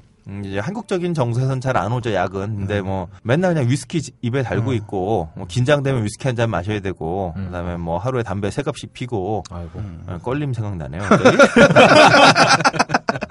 네, 뭐 그리고 뭐 여자 좋아하고 이랬던 이제 전형적인 텍사스 출신 마초 애가 마초이면서 동시에 그래도 우리 사회가 나를 지켜주겠지라고 하는 막연한 믿음이 있는 거예요. 나는 미국 국민이니까 미국이 나를 지켜주겠지라고 했는데 그러한 사회 시스템에 대한 믿음을 갖고 있던 개인 자신이 어쩌면 그 믿음이 자기의 위험을 오히려 극복하기보다는 더 위험하게 만드는 상황이 될 수도 있다. 근데 이 친구가 끝까지 바른 생활이, 끝까지 그 사회 시스템에 대한 믿음을 갖고 있는 소위 말하는 바르고 착하고 도덕과 원칙을 충실히 지키는 평범한 착한 사람이 아니었기 때문에 오히려 그러한 그 제도라는 이름으로 감춰져 있는 권력을 제대로 직시할 수 있는 직시까지는 아니더라도 씨발 난 살아야겠는데 뭐 뭐도 안 된다며 야 그럼 난 밀수해서라도 할래 뭐 이런 얘기예요. 근데 그 과정에서 오히려 평범하고 바르고 착한 사람들은 국가에 대한 그 아름다운 믿음으로 죽어갈 수도 있다. 이게 우리가 살고 있는 사회의 현실은 한 껍질 벗겨보면 이런 걸 수도 있겠다라고 하는 얘기를 좀 전해주는 것 같아요. 근데 이게 이런 느낌이네요. 영리라는 아주 그 기업의 순수한 욕망이 언뜻 볼 때는 당연한 거라고 느끼지만 사실 이게 엄청나게 날카로운 칼로 우리에게 되돌아오는 경우들이 많잖아요. 영화 안 보셨죠? 네, 안 봤어요. 영화 안 보니까 이런 얘기를 하시는 거예요? 예, 기업의 얘기라기보다는 오히려 좀 더 큰 사회 제도 혹은 국가 권력이라고 하는 것에 대한 얘기이기도 해요. 그리고 한 개인의 아까 이제 생양아치인데 도덕과 원칙은 없다고 얘기하신 부분이 분명히 그 부분이 들어가 있지만 이 개인이 가진 삶에 집중하고 있는 것과 함께 자세히 보면 양아치인데 타인에게 피해를 안 주어야 된다는 원칙을 굳건히 지켜나간 사람이요. 그런 거 하나를 봤을 때 이 사람의 곤조라는 표현은 이게 일본식 표현이죠. 그렇죠. 고집. 이거 하나는 똥꼬집. 똥꼬집 하나는 정말 뛰어난. 아까 마초라는 그 부분이 여기에 여실하게 들어요. 맞아요. 함장님이 여자친구의 취향을 존중하기 때문에 혼자 영화를 보는 것과 같은. 네. 어쨌든 그 영화 내용에 대해서는 뭐 하도 말이 많아서 언급하지 않겠습니다. 대신 이제 영화 음악 얘기만 할게요, 오늘은. 저는 음악 얘기가 왜 이렇게 길어? 네, 그러니까 예. 이게 제가 요즘에 월요일 날 강의가 끝나고 나서 우리 밤에 녹음하잖아요. 근데 수업이 1시에 끝나요. 그러면 이제 영화를 보면 한 3시 반 이렇게 되면 그때 녹음 들어오기 전까지 영화에 대한 감상이 필이 충만한 채로 폭풍 타이핑. 네, 이게 한 30분 만에 써야지 하고 쓰다가 3시간을 쓰고서 이제 녹음해야겠구나. 뭐 이런 뭐 이런 중이에요 요즘. 네. 뭐 어쨌든 자 이게 저 사실은 OS가 발매된지 모르고선 영화를 먼저 봤어요. 영화를 보는데 그러니까 사실 영화에 큰 기대 없이 사실은 다른 영화 하려고 그랬었거든요 오늘. 근데 그 영화가 뭐 얘기해도 상관없지 뭐 모뉴먼트맨을 하려고 했는데 안 되겠더라고요 이거. 모뉴먼트맨은 뭐. 그러니까 이게 제가 좀 조지 클루니 형 왜 이러지 싶은. 그 정도인가요? 네, 그냥 전쟁 영화라서. 딱히. 네, 이게 차라리 전쟁 영화면 모르겠는데 하여튼 자꾸 이렇게 너무 조지 클루니 형이 늙었구나 싶었어요. 세련되지 못한 게. 네, 세련되지 못하게 너무 교훈을 직접 주려고 하니까. 아니 우리 클루니 형이 왜 그러셨을까? 클루니 형도 이제 점점 목이 늘어지니까. 그 형도 이제 섹시함에 약간 흔들림이 이제 오기 시작한 것 같아. 네. 어쨌든 뭐 중요한 건 그게 아니고요. 그래서 큰 기대 없이 이 영화를 봤는데 이거 보는 순간 이 영화 OST로 얘기를 해야겠다라는 생각이 확 왔어요. 우선 영화를 보면서 제가 너무 좋아하는데 누군지는 정확히 모르면서 되게 낯익은 이 기타 소리가 들리는데 이게 뭐지? 거기서 좀 지나니까 마크 볼란 목소리가 나오더라고요. 그 티렉스에. 혼자 마크 볼란 목소리를 들으면서 막 이러면서 막 영화 보고. 저희는 뭐 상상도 못하는. 근데 마크 볼란은 티렉스는 여러분들도 이따가 좀 더 말씀드리겠지만 그 티렉스가 누군지 처음 들어봤는데 뭐 공룡 아니야 이러는 분들도 음악을 들어보면 뭐 우리나라 CF에 쓰인 적도 있고 그래서 그리고 워낙 목소리가 개성이 있기 때문에 한번 들어보신 분은 이 목소리라도 들어봤는데라고 하실 거예요. 그럼 뭐 노래 안 들어봤어도 티렉스를 그 20세기 소년 만화 때문에 대부분 그렇죠. 다 앨범을 알고 있을 거예요. 그 티렉스가 이 티렉스군요. 그렇죠. 20th Century Boy를 부른 그리고 뭐 뱅어공 이런 노래 불렀던. 어쨌든 반가운 음악이 이제 영화를 보면 자꾸 나와서 OST를 이제 구했는데 영화에 안 나오는 노래가 엄청 많이 들어있는 거예요. 그리고 영화에 나왔던 걸로 내가 기억하는 노래는 안 들어있고. 근데 보니까 이제 커버에 지난주에 이어서 역시 이것도 그거군요. Music from and Inspired by라는 표제가 붙어 있어요. 그래서 영화에 등장한 음악과 그다음에 이 영화로부터 영감을 얻은 음악들 이런 이제 표제가 붙어 있어요. 근데 여기서 제가 재밌는 건 이게 장마크 발레 감독이 이번에 뭐 이 영화를 통해서 나무 주연상과 나무 조연상을 받으면서 이제 세계가 주목하는 감독이 됐지만 그 이전까지 뭐 아는 사람은 알지만 또 모르는 사람에게는 전혀 듣보잡인 그러니까 그 블록버스터 연출자가 아니었잖아요. 그리고 또 그러다 보니 영화 예산 규모도 굉장히 작았고 그래서 그런지 이 영화는 놀랍게도 이 영화만을 위해서 새로 쓰여진 스코어가 한 곡도 없어요. 영화 자체도 별로 예산이 안 들어갔을 것 같아요. 그럴 것 같아요. 근데 이제 굉장히 그 사운드를 연출한 팀이니까 음악 감독이 아니라 소리를 연출한 사운드 이펙터 팀이 굉장히 효과적으로 기존에 발표돼 있던 그러니까 OST에 실려 있기도 하고 실려 있지도 않은 그 몇 곡의 노래 많지도 않아요. 몇 곡의 기존 곡을 이제 영화 속에 흘려보내면서 이 곡을 통해서 그 배우들의 감정을 음악으로 표현하고 다음에 그거보단 사실 이제 삑 뭐 이런 소리 하고 뭐 갑자기 소리 뚝 끊어버린다든가 이런 걸 통해서 어떤 그 주인공들의 상태 이런 걸 이제 그러니까 음악이 아닌 말 그대로 이제 소리로 그 사운드로다가 이제 이런 것들을 잘 조절을 해서 해미전님이 이명 없으세요?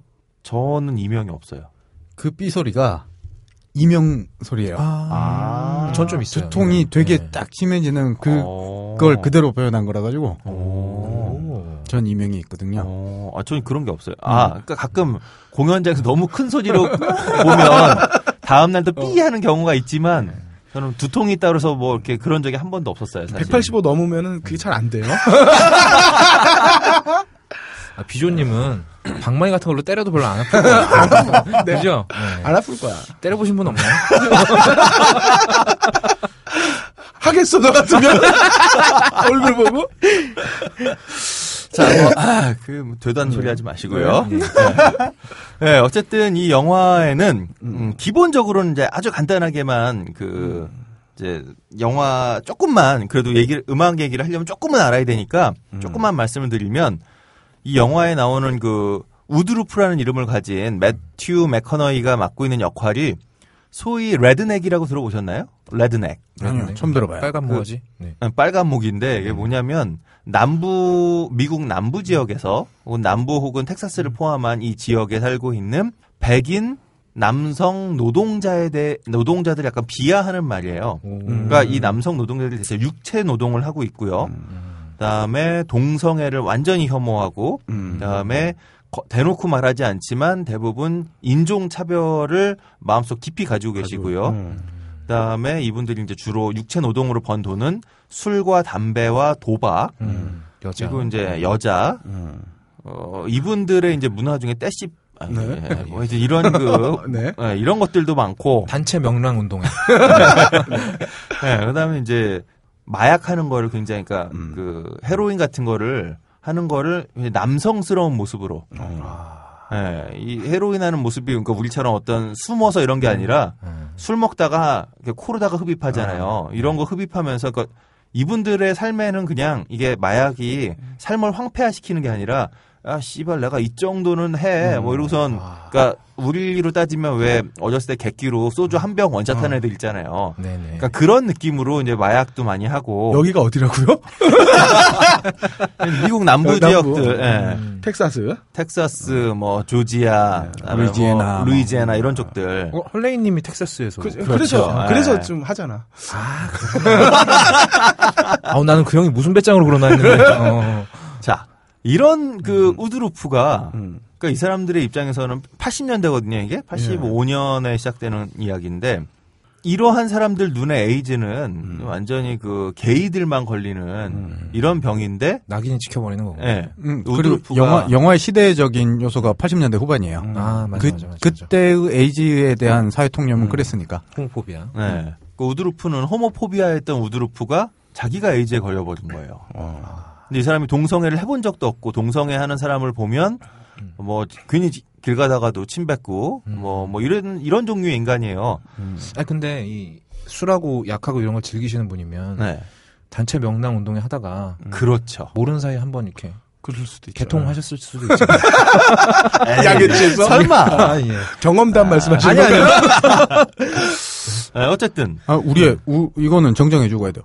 그거는 바이섹슈얼이 그럴 수도 있겠지만, 단체 명랑 운동회 한다고 그렇게 되진 않아요. 그럼요. 예. 경험자들. 되게 결례되는 얘기일 수 있어서. 영진공을 단체 명랑 운동회로 아니죠.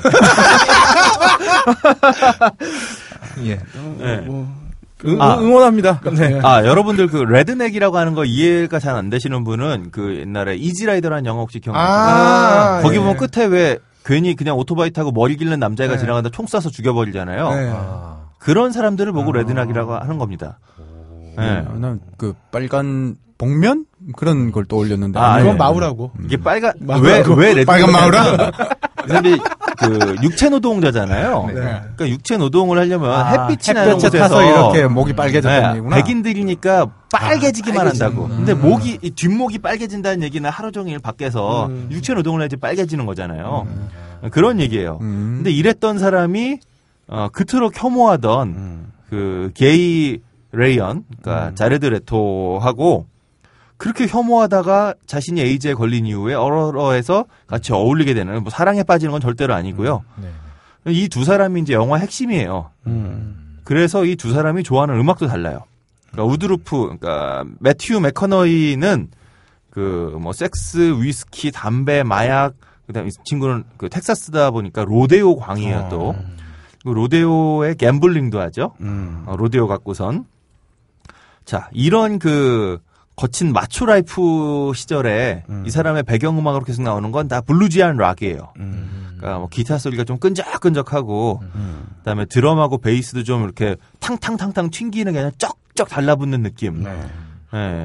전형적인 우리가 루츠락이라고 많이 이야기하는 혹은 블루스락이라고 이야기하는 이런 음악들이 주로 이제 나옵니다. 보컬도 좀 걸쭉한 그런 보컬들이고 그런가 하면 그 좀 전에 말씀드렸던 게이 역할을 하고 있는 그 자레드 레토가 했던 레이언은 티렉스의 광팬으로 나와요. 네. 그래서 그 둘이 이제 사업을 하면서 여담으로 이거는 영화의 내용과 상관없으니까 그 방에다 좋아하는 사진들을 붙여놓는데 매튜 맥커너이는 다 헐벗은 여자 사진들을 이제 사무실에 붙여놓고 네. 그리고 자레드 레토는 그 사이사이로 마크 볼란 사진을 그래서 이제 볼 때마다 우드루프가 이제 매튜 맥커너이가 막 화내면서 찢어버리고 그럼 또 붙여놓고 또 붙여놓고 뭐 이런 이제 장면들도 나오는데 영화 보러 가시기 전에 사전에 그 티렉스 사진 검색해 보시고 얼굴 익혀두시고 가시면 영화관에서 빵빵 터지실 수 있어요. 네. 왜냐하면 다 머리를 기르고 있어서 거기다가 그 약간 이쁘장한 얼굴이거든요. 마크 볼란도 순간 구분하기 힘들어요. 또 영화에서 그걸 자세히 보여주는 게 아니라서 근데 얼굴을 알고 보면 머리긴 똑같은 사이로 똑같은데 남자 하나가 옷도 또 글램락이라 좀 비슷한 그런 옷이잖아요. 극장에서 낄낄대는 사람이 몇몇 있었는데 다 알아본 사람 한 번. 뭐 이제 트렉스라고 하는 이 밴드는 지금 말씀드린 것처럼 글램 락을 했던 밴드예요. 이제 글램 락 밴드들의 특징이 과도한 화장, 아름다움을 넘어서 좀 과도한 화장, 그렇죠. 그다음에 번쩍이를 넘어서 번쩍이와 어떤 그 뭐라 그러지? 깃털 같은 거 왕창 달려 있는 또 과도한 의상. 그다음에 남성, 여성 뭐 이런 그 바이섹슈얼 과 이성애와 동성애가 막 섞여 있는 묘한 분위기. 그러니까 데이빗 보이 같은 사람들 생각해 보시면 될 텐데. 영화 보이 형은 완전 게이 아니에요? 보이 형은 결혼도 여러 번 하셨는데. 네, 바이섹슈얼이세요, 그 형님은. 전형적인. 네. 근데 뭐 바이섹슈얼이면 뭐 어때? 이 형은 슈퍼모델들하고만. 그럼요. 예, 부럽습니다. 우리 같은 범인은 뭐. 네, 범인은 쫓아갈 수 없는 그런 정신 세계예요. 이분도 거장이시고. 그 정도. 그 정도는 아니구나. 그럼 서 거장님만큼은 안 되는구나. 이분은 세금 포탈 같은 건 안 하시나요? 중고 쇼핑몰을 만들어서. 이번 또 589 그러면 괜찮을 것 같은데. 이 형님은 뭐 가끔 옷 같은 거 팔아서 그거 기부 많이 하시던데. 다른 쪽으로 거장이시네요. 그러게요. 네. 그 벨벳 골드마인 영화들 보신 분들은 이제 글램락이라는 게 어떤 분위기인지 좀 아실 거고, 그다음에 이 글램락의 음악들은 그러니까 소위 말하는 마초 헤비메탈하고는 좀 달라요. 그거하고는 좀 다른데 오묘하죠.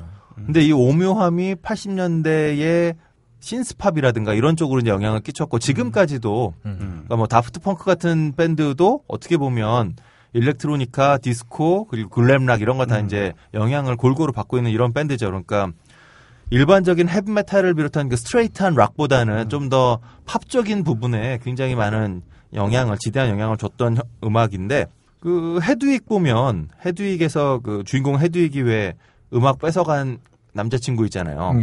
걔한테 이제 진짜 음악이 뭔지 설명해 줄 때도 이 글램락 뮤지션들을 쭉 이야기하고 그다음에 이제 빌리 엘리엇에도 티렉스 음악이 많이 나오죠.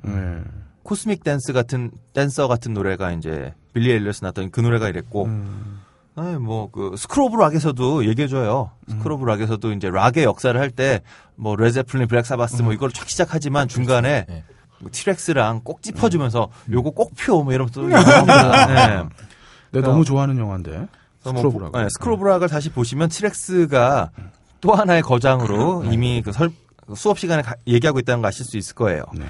자, 어쨌든 이러한 티렉스의 노래가 세 곡이 나옵니다. 음악 속에. 영화 속에. 메인맨이라고 하는 노래, 그다음에 그 볼룸 오브 마스, 그리고 라이프 이즈 스트레인지. 이 세 곡이 이제 몇 번이나 등장해요. 한 번도 아니고.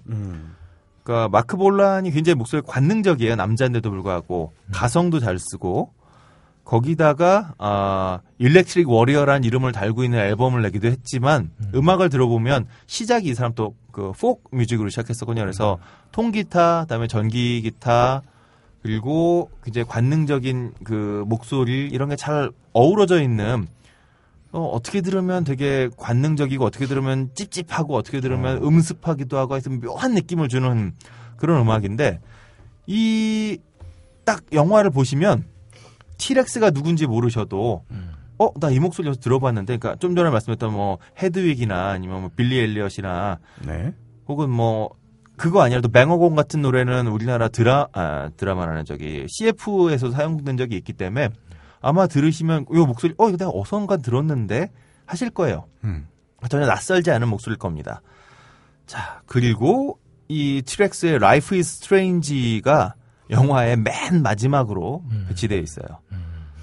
그러니까 이게 그 삶이라고 하는 게 얼마나 특별한 것인지 이상한 것인지, 그러니까 생양하고 그리고 아까 말씀 똥꼬집 똥배짱 있는 이 마초가 오히려 모든 사람들이 믿고 있었던 사회 제도에 얼마나 이게 사회 제도라는 게 불안정한 것이고 특권층 누군가를 위한 것이었는지를 깨고 들어가는 이런 얘기를 그리고 사람들의 마음을 움직일 수 있었는지를 그걸 오히려 이제 이런 생양아가 보여주는 거죠. 근데 이게 실화거든요, 또. 그렇죠. 네. 영화가 실화이기 때문에 그런 거 보면 이제 Life is Strange라는 이 노래를 배치한 게 음악을 배치한, 그러니까 이건 음악 감독이라고 하기도 참 뭐하고 음악 선곡자가 선곡자.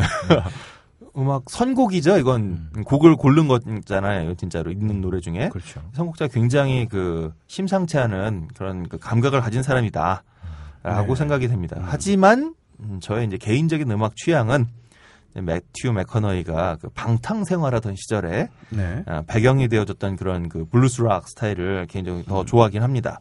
라이프 스타일은 별로 그쪽은 안 좋아하시죠? 아, 그럼요. 이거 말아먹으려고. 저는 툭 던졌는데 안 걸리시네. 당연하지. 건전한 그 자체입니다.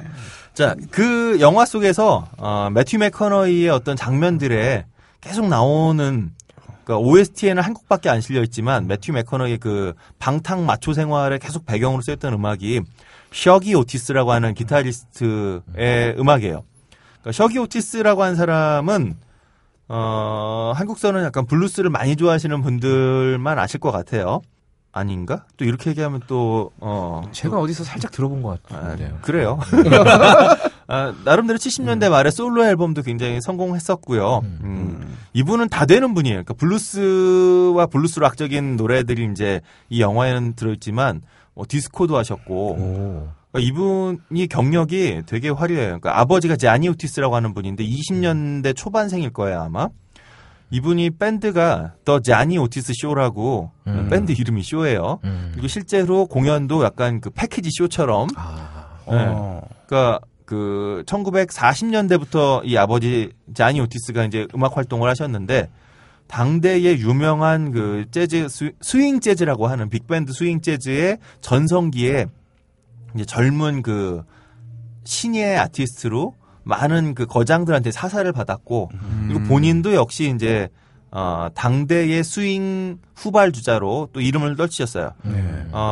루이스 조단이라고 추추부기 같은 위대한 노래가 있는데 몰라요? 네. 처음 들어봐요. 위대한갑지 뭐. 네. 추추부기라는 노래가 이제 1940년대만 50년대에 미국의 이제 대중음악의 역사에 대단히 중요한 노래. 그러니까 스윙 재즈는 빅밴드잖아요. 돈이 많이 들잖아요. 근데 미국이 이제 전후에 경제가 호황이었다라고 하지만 사실 이전만큼의 그러니까 전후에 뭔가 사람들은 활기는 얻었지만 생각만큼 큰 돈이 없던 그 타이밍에 스윙 밴드처럼 이렇게 뭐 17인조가 최소죠. 거의 뭐 20몇 인조 이렇게 되는 빅밴드를 유지하기 힘드니까 그 빅밴드가 가지고 있는 음악에 재밌는 부분은 다 가지고 오되 인원수를 팍 줄인 이제 그런 음악을 루이스 조던 같은 사람이 했던 점프 블루스라고 우리가 많이 얘기하는데 리드맨 블루스와 락앤롤의 공히 이제 아버지쯤 되는 분이죠. 근데 이 루이스 조단을 이제 발굴했던 사람이 자니 오티스이기도 해요. 그리고 자니 오티스가 이제 아까 얘기했던 더 자니 오티스 쇼라고 하는 밴드를 50년대 말부터 자기 밴드 이름을 이제 아예 쇼단으로 데리고 다녔던 거죠. 지금 전당포부터 쭉 오는 게 우리가 도만 중군 줄거리 모르듯이 예, 그래 줄거리. 네, 그래요. 그렇습니다. 비조님 힘내세요. 이 셔기 오티스는 자니 오티스의 아들이에요. 네. 그래서 뭐 들리는 이런 말은 말도 안 된다 생각하는데 2살 때부터 기타를 치셨대요. 네. 우리 애가 5살인데 물론 뭐 아직 40개월밖에 안 됐지만 5살짜리 애도 지금 그 실로폰 도레미파솔 아무리 제가 도레미파 솔라시도 이렇게 치는 거에도 이거 못 치는데 2살에 기타를 쳤다니 이건 무슨 그 손가락 힘으로 코드를 잡을 수 있나? 한국에도 그런 분 몇 분 계시죠. 김일성, 김정일 부자. 설방울로 수류탄을 만들고 나뭇잎 타고. 반인반신도 계시고. 네, 그러니까. 그런 분이 있는 거 보면 뭐, 예. 어쨌든 그 샤기 오티스는 12살 때부터 실제로 이제 아버지 밴드에서 리드 기타를 쳤어요. 그건 사실이에요. 아, 리드 기타를? 네. 세컨 기타도 아니고. 그러니까 남조선에도 있어요. 남조선에도. 빤스를 내려라. 말만 하면 빤스가 내려간다는 그분. 네.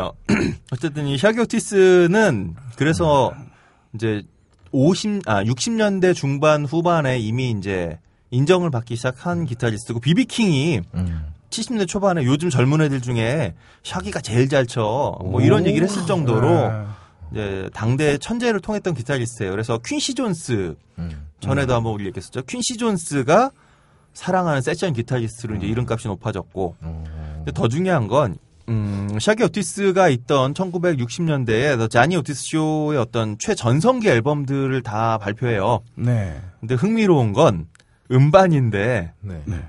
X 등급을 먹었어요. 음반이 쉽지 않은 거죠. 네, 쉽지 않은 일이죠. 네. 음반인데 그 X 등급을 먹는 그런 이제 놀라운 음반을 이제 자니 오티스 형이 이제 내시고 거기서 이제 샤기 오티스가 기타를 쳤죠. 가사 때문에? 가사 때문이겠죠. 네, 가사도 그렇고 다음에 앨범 커버도 뭐 만만치 않고요. 야, 어떻게 진짜 논문 쓰면서 대학원이랑 저 안마방 여보세요. 찜질방만 다녀온 해비조님이 알 수가 없는 거죠. X 등급은.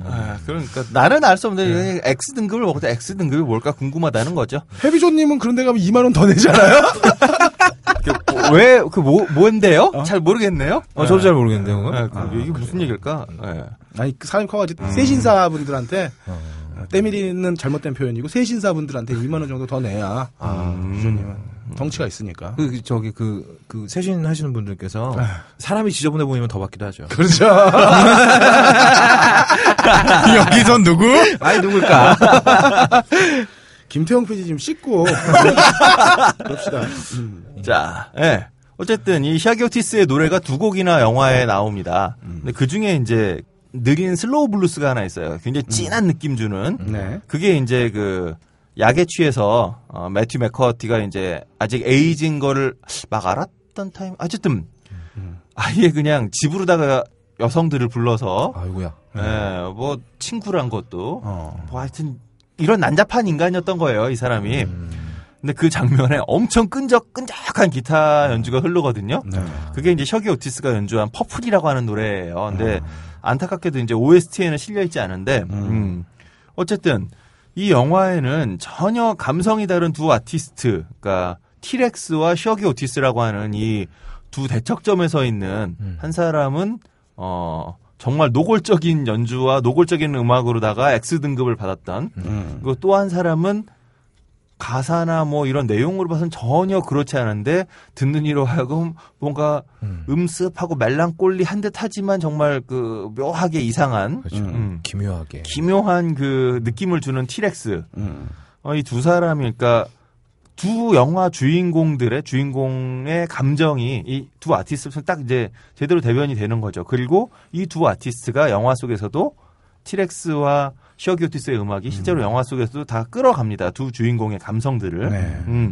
그래서 저는 그러니까 스코어 안 쓰고 그냥 이 곡만으로 노래의 감정을 다 잡아갔다는 게 굉장히 그 저예산 영화다우면서도 굉장히 재치 있는 그런 절묘했다고 장면이었다고 봐요. 생각해요. 네네.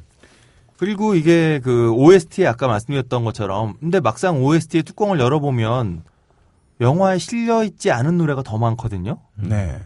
그게 좀 저도 되게 이상했는데 나중에 찾아보니까 그래서 이 글을 쓰면 찾아보니까 이 OST는 수익금의 10%를 이제 아프리카의 에이즈 환자를 돕기 위한 기금으로 쓰겠다라고 앞에 공언을 해서 그렇게 해서 이제 네. 그 미국 인디씬에서 활동하고 있는 뮤지션들이 이 OST에 참여하는 그런 형태로 만들어졌다라고 그래요.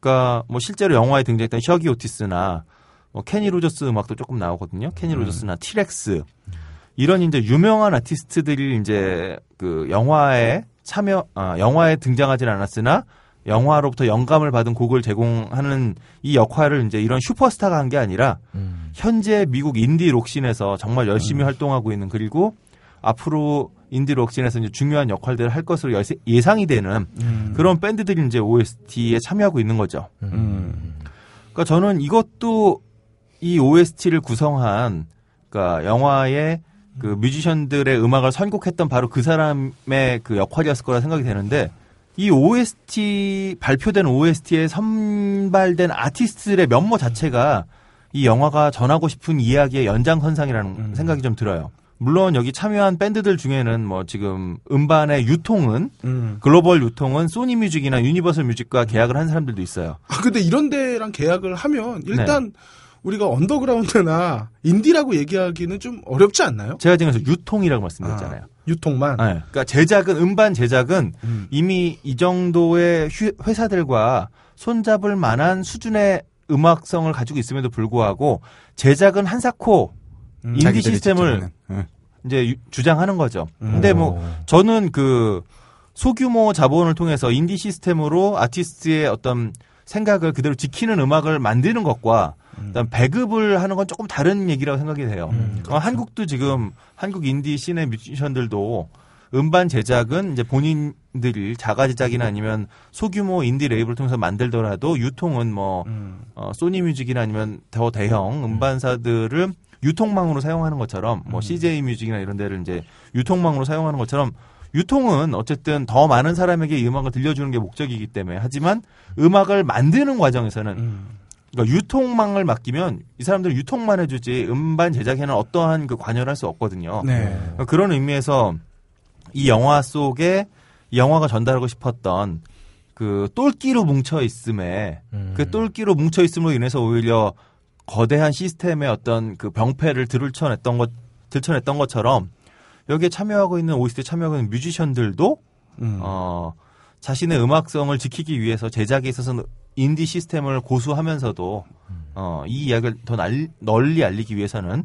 유통에는 이제 좀 이들을 오히려 이용하는 그런 모습. 저는 이제 이게 그 매튜 맥커너이가, 그러니까 우드루프가 재판을 건 다음에 재판을 이제 막 언론을 통해서 일부러 재판도 텍사스에 안 하고 딴 데 가서 하고 물론 그건 이제 자신한테 더 유리해질 수 있는 법정이 있는 주를 찾아간 거기도 하지만 이런 행위들 자체가 언론을 통해서 자신의 싸움을 더 많이 알리는 길이기도 하잖아요. 네. 그러니까 저는 좀 이 영화에 그 매튜 맥커너히가 살아온 길과 비슷한 음악의 길을 걸어가고 있는 아티스트들을 굳이 이제 선곡했다는 생각이 좀 듭니다. 아, 그럼 이분들도 단체 명랑 운동회 같은 거? 뭐 그건 잘 모르겠네요. 네. 예. 그 뭐 아티스트들의 이름은 뭐 쭉 소개시켜드리긴 좀 되게 많아요. 근데 개인적으로는 그 주목할 만한 아티스트로는 제가 이 OST를 들으면서 The 에어본 턱식 이벤트라고 하는 밴드하고 그다음에 니온 트리, 캐피탈 시티즈, 아울레이션 뭐 이런 밴드들 되게 음악이 좋았어요. 한 번도 못 들어본. 네, 저도 사실 그렇게 많이 들어보지 못한 정말 미국의 인디 씬에서 활동하고 있는 밴드들인 거죠. 근데 이 친구들 노래 중에 뭐 다 자작곡도 있고 리메이크도 있는데 그 중에 비지스의 스테잉 얼라이브를 약간 일렉트로니카가 들어있는 그런 방식으로 이제 리메이크란 곡이 있는데 되게 느리게 리메이크를 했어요. 근데 되게 웃기더라고요. 저는 그냥 들으면서. 그래서 이 OST에 뭐 처음 들어보는 뮤지션일 텐데 많은 분들에게, 하지만 들어보시면 음악 되게 괜찮은데 이런 친구들을 한번 접해보실 수 있는 OST 음반이라는 생각이 듭니다. 네. 그리고 뭐 전반적으로 그래서 그 젊은 밴드들의 어떤 패기, 실험 정신, 뭐 이런 것들이 이제 잘 묻어나고 있어서 지금 현재 이건 이제 2013년에 제작된 영화고 음반이니까 2013년에 따끈따끈한 미국 인디판이 좀 궁금하신 분들한테는 한번 좀 일청을 권해드리는 OST 음반이에요. 그럼 오늘 소개할 음악도 오늘 소개할 음악은 그래도 영화에 삽입된 음악으로. 네. 못 찍네, 이거. 해비전님은 참, 이 정도를 지키시는 것 같아요. 이 얘기 저기 막 하다 결국엔 또 여기 시작점으로 잘 돌아오시더라고요. 이게 공부를 한 차이죠. 그렇죠. 약장수의 기본이에요. 그렇죠. 결국엔 약을 팔겠다는 의지. 본진을 잊어먹지 않는. 그렇죠. 아까도 한번 말씀드렸던 노래 좀 듣고 싶어요. 그 트렉스의 Life is Strange라는 노래인데 이 노래 가사도 그냥 가사만 날로 들으면 좀 심파하죠. 사람들은 오고 가고, come and gone 하고, 그다음에 또 누구는 빨리 가고, 누구도 늦게 가고, 네. 참 그런 거 보면 산다는 게 참 기괴해, 스트레인지해, 이런 이제 별거 아닌 것 같은. 근데 이 영화의 내용을 우리가 쭉 보고 난 다음에 2시간 가까운 영화인데 1시간 50몇 분쯤 되는데 이 영화를 쭉 보고 나서 막판에 Life is Strange가 딱 흘러거든요. 그리고 그 목소리도 마크 볼란의 아까 말씀드린 그 특유의 허스키하면서도 약간 좀 가늘면서도 그 묘한 목소리로다가 Life is Strange란 이 노래는 가사가 되게 단순하니까 저같이 영어 못하는 사람도 바로 캐치가 되거든요. 그러니까 이 노래를 딱 들으면 영화의 내용이 샥 정리가 되는 굉장히 멋진 트랙이에요. 영화와 합쳐지니까 물론 노래 자체도 굉장히 멋있습니다만 재밌는 건 마크 볼란이 이 노래를 부르고 4년 뒤에 1977년에 29살의 나이로 또 본인도 정말 스트레인지하게 교통사고로 세상을 떠납니다. 정말 요절했죠. 네. 그러네요.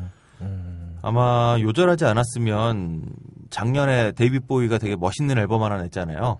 그런 앨범 또 비슷한 아이돌에 하나 더 내주시지 않았을까라는 생각도 좀 들고 어쨌든 영화의 그 전반적인 좌충우돌하는 그 매튜 맥커너이의 모습하고는 조금 맞지 않아 보이지만 대신 영화가 끝날 때쯤 이 영화의 모든 것이 좀 함축되어 있는 그런 느낌을 잘 표현해주는 노래라는 생각이 듭니다. 트렉스의 Life is Strange 한번 들어보시죠.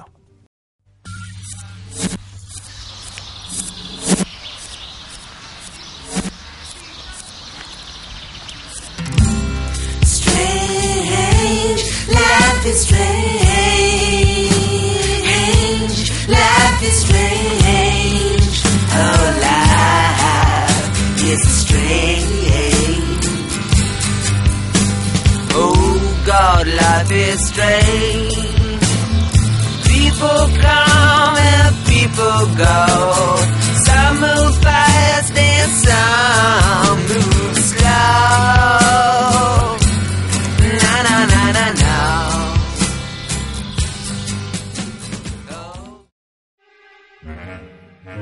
이번 주 개봉 신작의 근거 없는 예측 무비 찌라시. 무비 찌라시 시간입니다. 함장님. 예. 지난주에 저 대신 업다님이 소개해 주신 영화 중에 저는 달라스 바이어스 클럽을 봤어요. 방금 전까지 얘기했던. AS 할 게 있는데 에이즈 치료제를 ADZ라고 소개하셨더라고요. ATZ입니다. 그런 깨알 같은 거를. 제가 이걸 맞게 써놓고 제대로 못 읽었어요. 그러니까 헤디존님도 그룹명 하나 잘못 말한 거 있지 않았어요? 네네네. 그 퀘스천 러브라고 제가 잘못 얘기했는데 퀘스트 러브였고요. 네, 그 밴드는 루트였습니다. 루트. 네. 두 개 내용이 확 달라지는데요? 퀘스천 러브랑 퀘스트 러브랑? 그러네요. 그러게요. 사랑이 궁금하다가 갑자기 사랑이. 근데 퀘스트 러브도 표기할 때 물음표 넣고 막 이랬던 것 같은데 또 아니면 또 정정할게요. 다음 주 또 AS 하실 것 같은데요. 이 정정 내용은요. 우리 방송에 출연을 시시각각 노리고 있는 힙합 평론가 김봉현 씨가 또 본인이 지적질해줬다고 꼭 얘기해달라고 했어요. 혹시 여기 나페비 있다는 거 말씀하셨나요? 저희 요즘 그 일시불밖에 안 받잖아요. 그쵸. 할부 안 됩니다. 148,000원. 네. 또 있지? 148,000원 어디서 나온 거야? 자, 일단 달라스 바이어스 클럽을 방금 전까지도 얘기했지만 정말 잘 만든 영화예요. 2시간 동안 시간 줄 모르고 봤고요. 맞아요. 무척 유쾌한 영화입니다. 극장에 별로 없는 사람들끼리도 껄껄 웃으면서 봤는데 다만 보시면서 다들 한번 고민해 봤으면 좋겠어요. 보고 나서 인간이 자신이 살기 위해서 어떤 일을 해왔는지를 보시는 것과 동시에 이 영화에 주는 메시지가 우리 사회에도 던지는 게 있는데요. 자신이 치료받을 수 있는 방법을 선택할 수 있는 권리가 자기한테 있다라고 던지지 않아요, 이 영화는. 그런데 그렇게 오독할 수 있고 그 맥락은 현재 의료 민영화에서 주장하는 것과 동일합니다. 아하.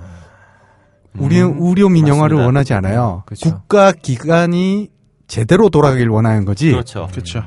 우리가 그 의학적인 지식 없이 우리가 선택할 수 있는 것보다 의학적 지식을 갖춘 사람들이 제대로 아무런 권력이나 아니면 돈에 의해 움직이지 않길 바라는 거지 우리가 그걸 다 알면 어려운 일이잖아요. 맞습니다. 그렇죠. 그에 대한 메시지를 오독하지 않았으면 좋겠다는 말을 한번 하고 싶어요. 함장님이 말씀하시는 건 의학이 아니고 의학. 의료 아니고 의료였습니다. 네. 거의없다님. 네. 제 이름이 누군가에게는 이렇게 발음하기 힘든 그렇죠. 이름이 되는 그렇죠. 근데 정말 매튜 맥커너이는 나중에 정말 특집하고 싶은데 정말 대단해졌어요. 최근에 미드 트루 디텍티브에서도 와 정말 대단한 것을 확인하실 수 있습니다. 근데 트루 디텍티브는 그 한니발의 재탕 같은 느낌이라 보기가 좀 계속 불편하더라고요.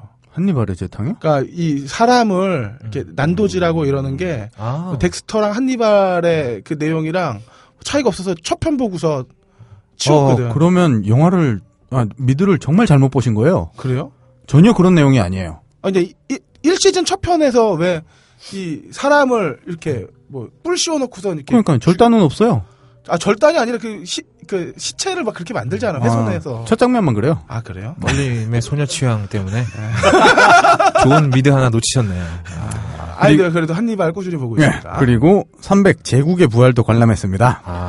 나 이거 꼭 볼 겁니다. 이건 그냥 에바 그린의 사랑과 전쟁. 아니면 뭐 로미오와 줄리엣 뭐 그런 거예요. 제발 우리 사랑 이대로 낳아주세요. 뭐 그런 느낌? 지구에서 가장 아름다운 배우. 안타깝고요. 아니 왜 근데 300에서 이런 얘기를 하냐고. 아니 다른 얘기. 이 씬이 너무 예술이래. 그래요? 그래서 꼭 봐야 되겠다는. 씬이 저는 IMAX 3D에서 봤는데 그냥 평타 정도라고 생각해요. 그래요? 네. 어쨌든 에바 그린 쉽게 벗고 나쁜 기집애. 자, 이번 주에는 왜 나쁜 기집애야? 고마운 기집애. 나한테만 좀 해주지 그래. 뭔 소리야? 형수님이 꼭 들으신다는. 예. 형수님은 이걸 다 듣고도 결혼 생활 유지하시는 거 보니까 제가 우리 와이프를 점점 제니퍼 로렌스로 만드는 것 같아요. 그게 아니면 이미 생불의 경지로 거장의 경지를 가신 거지. 거장의 경지로 가신 거지. 안마방 하는 것보다 낫죠. 무슨 얘기예요? 찜질방을 안마방으로. 찜질방을 이런 나만 당할 순 없다. 자, 이번 주에는 두 편의 영화를 소개해드리겠습니다. 개봉이 별로 없어요. 그러네요. 저번 주에 되게 많았는데. 첫째, 원 찬스. 아마 브리틴스 갓 탤런트 예능 프로그램을 통해서 그 휴대전화 판매원이었던 남자가 오페라 가수로 바뀌게 된 폴포츠 이야기를 극화한 영화입니다. 이미 다들 뭐 유튜브를 통해서 엄청나게 그걸 보셨을 텐데 감독은 데이비드 프랭클이란 미국인인데요. 전작 중에 아마 청자 여러분이 아실 만한 영화로는 스티브 마틴이랑 잭 블랙, 오웬 윌슨이 나오는 코미디 영화 빅 이어라는 영화가 있어요. 그 영화의 감독이고 악마는 프라다를 입는다. 네, 두 영화 했을 때 왠지 어느 정도 평점은 칠 것 같죠? 기대치 2점 드립니다. 악마는 프라다를 입는 되게 재밌는 영화였는데요? 빅이어도 되게 웃겨요. 그래요? 빅이어가 웃겼어요? 네, 전 웃겼어요. 저랑은 취향이? 네. 꼴림 취향은 저거잖아요. 제게스잖아요. 전 제게스는 재미없어요, 저는. 네. 폴포츠 역은 제임스 코덴이라는 배우가 맡았는데요. 못생긴 배우가 있어요. 이 양반을 혹시 보신 분이 있을지 모르겠는데 2011년에 개봉한 삼총사 3D라는 영화가 있어요. 거기에서 삼총사 지내는 곳에 멍청한 몸종으로 나오던 배우입니다. 근데 폴포츠 역을 맡으려면 이 치열이 고르면 안 되는데. 그렇죠. 치열이 고르지 않아요. 그럼 됐어요. 네. 아마 분장을 한 것 같아요, 제 생각에는. 좀 벗어난 얘기인데 삼총사 3D는 진짜 화려한 출연진을 자랑하는 영화인데 전 속편이 나온다면 꼭 봐줄 거예요. 왜냐하면 나의 폴 앤더슨이 레지던트 이블 감독한 사람이에요. 그 배우들을 데리고 이따위로 영화를 만들었기 때문에 속편으로 꼭 만들길 바래요, 저는. 물론 그렇게 낼 리는 없겠지만. 자, 여주인공은 알렉산드라 로치라고 최근 메릴 스트립이 마가렛 대처 역할을 했을 때 그 영화 철의 여인에서 젊은 마가렛 대처를 연기한 배우입니다. 두 배우 기대치 무난하게 2점 주려다가 이런 그 브리틴스 갓 탤런트에 나오는 그 사이먼 코엘이 직접 나와요. 자기 역할로. 그 독설가 사이먼 코엘이. 그래서 기대치를 3점을 줍니다. 이게 그 사이먼 코엘은요, 그 패러디 영화에도 나왔었어요. 그래요? 패러디 영화 나왔다가 흑인들한테 총을 맞고 흑인들이 막 랩을 하는데, 야, 너는 어떻게 생각해? 그러는데, 지저분해, 재수없어, 이랬다가, 총을 막 벌집이 돼서 돌아가시는 거. 예. 자, 하지만 신호분 기대치 1점, 무조건 1점. 다 아는 얘기니까. 폴포츠에 대한 지겹도록 많은 기사를 봤기 때문에 그 뒤에 숨겨진 뭐가 더 있다 하더라도 1점을 줄 거예요. 기대하고 볼 수는 없어요. 치열 교정을 한 뒤에 삶이 바뀌었다는 뭐 이런 거 없을까요? 그럼 우리가 2시간짜리 폴포츠 특집 브리튼스 갓 탤런트를 기대할 수는 없잖아요. 합계 6점입니다. 근데 어쨌든 사이먼 코엘은 스스로도 패러디하고 되게 이 독서를 날리면서 되게 재밌어하는 것 같아요, 자기가. 그렇죠. 이제 유연하게. 되게 재수는 없는데 그냥 저 사람의 삶의 자세는 좀 신기하게 느껴져요. 그런 것 같아요. 자, 두 번째 영화, 한국 영화 몬스터. 살인마와 미친년의 이야기인데요. 이거는 전 좀 관심이 갑니다. 감독은 황인호라고 전작이 손예진과 이민기가 주연했던 오싹한 연애예요. 영화. 이민기랑 또 영화를 찍게 되는데요. 뭐 아직 페르소나라 보기에는 무리는 있겠지만 뭐 저는 오싹한 연애에 대해서 좋은 얘기를 할 수 없기 때문에 감독 기대치는 1점이에요. 네.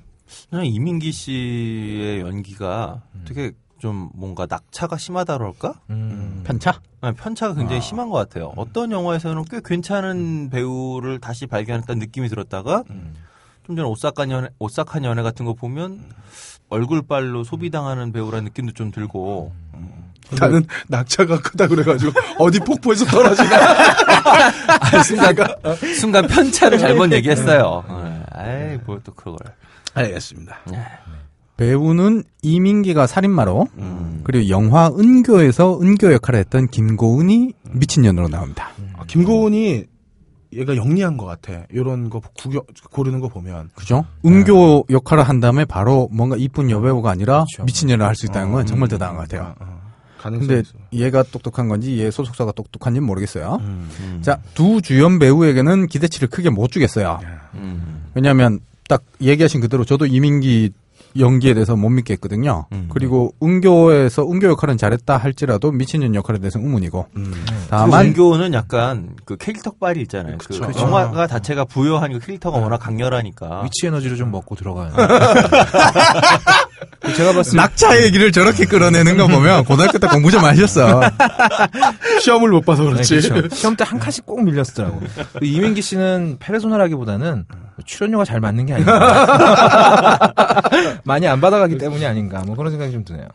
예, 그래서 기대치를 1점 주려고 하다가 김래하 아저씨랑 김부선 언니가 나와요. 부선 누나 요즘 바쁘던데. 그래서 적당히 2점 드리고요. 관리비 문제 때문에 되게 지금. 관리비? 페이스북 보면 부선이 누나 페이스북에 반은 아파트 관리비 지금 관리소장이 나눠먹고 있다고 해서 요즘 지역 자치 문제로 좀 고민 중이시군요. 부선이 누나 힘내세요. 응원합니다. 응원합니다. 저 패친이에요. 자, 신업이 흥미로워요. 예고편 보면 노점상을 하면서 살아가는 복순이, 그러니까 김고은이 막 날아차게 하는 모습도 나오고 제대로 미친년이죠. 근데 뭐 정말 미쳤다는 뜻이 아니라 그 장돌뱅이 특유의 악과 깡을 갖춘 그 여배우라는 거죠. 도끼 품고 연기를 하는 것 같은데 이 도끼 품은 여자가 자기 동생을 죽인 살인마를 쫓고 살인마는 또 이 미친년을 쫓고 근데 쫓기는 게 아니라 서로 쫓는데 뭔가 핀트가 안 맞을 것 같기도 해요. 그런데 서로 쫓으면 쇼다운이 금방 나지 그러니까요. 순식간에 만나야 될 거 아니야. 그냥 어디서 만나 이래서 만나면 되는 거 아니야? 뭐 어쨌든 그래도 캐릭터 두 개가 되게 살인마는 많았지만 그거를 이 장돌뱅이 미친년이 쫓는다는 것 자체가 되게 신선하고 게다가 이 장돌뱅이 미친년 여자란 말이죠. 살인마는 그렇죠. 남자인데 기대됩니다. 네. 신선해서 좋아요. 기대치 3점 드리고 합계 6점입니다. 네. 어라? 두 편 점수가 동일하네요? 이걸 어쩌나 싶은데 뭐 밝은 영화 선호하시면 원챈스 보시고 어두운 영화 선호하시면 몬스터 보세요. 다만 저라면 달라스 바이어스 클럽 한 번 더 보겠습니다. 수고하셨습니다. 네. 영진공 단신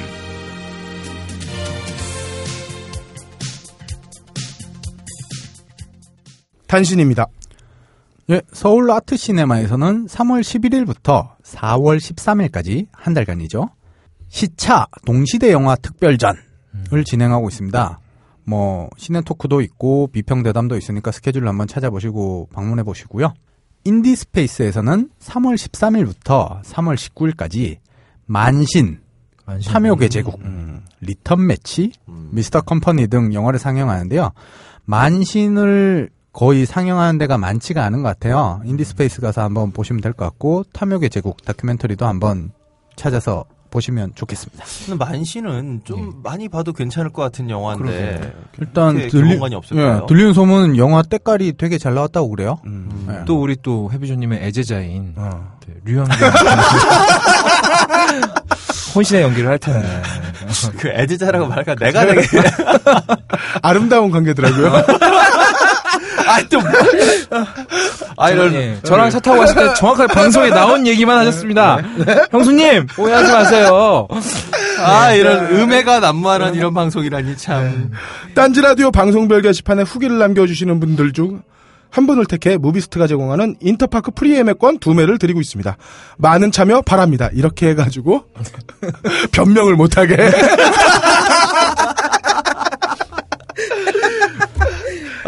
엔딩 가겠습니다.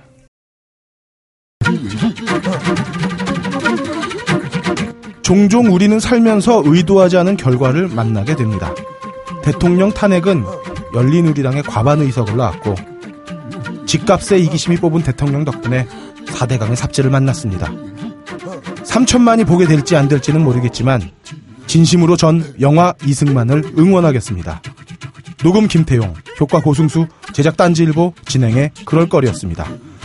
다음 주에는 진성 덕후의 건담 이야기로 여러분을 찾아뵙겠습니다.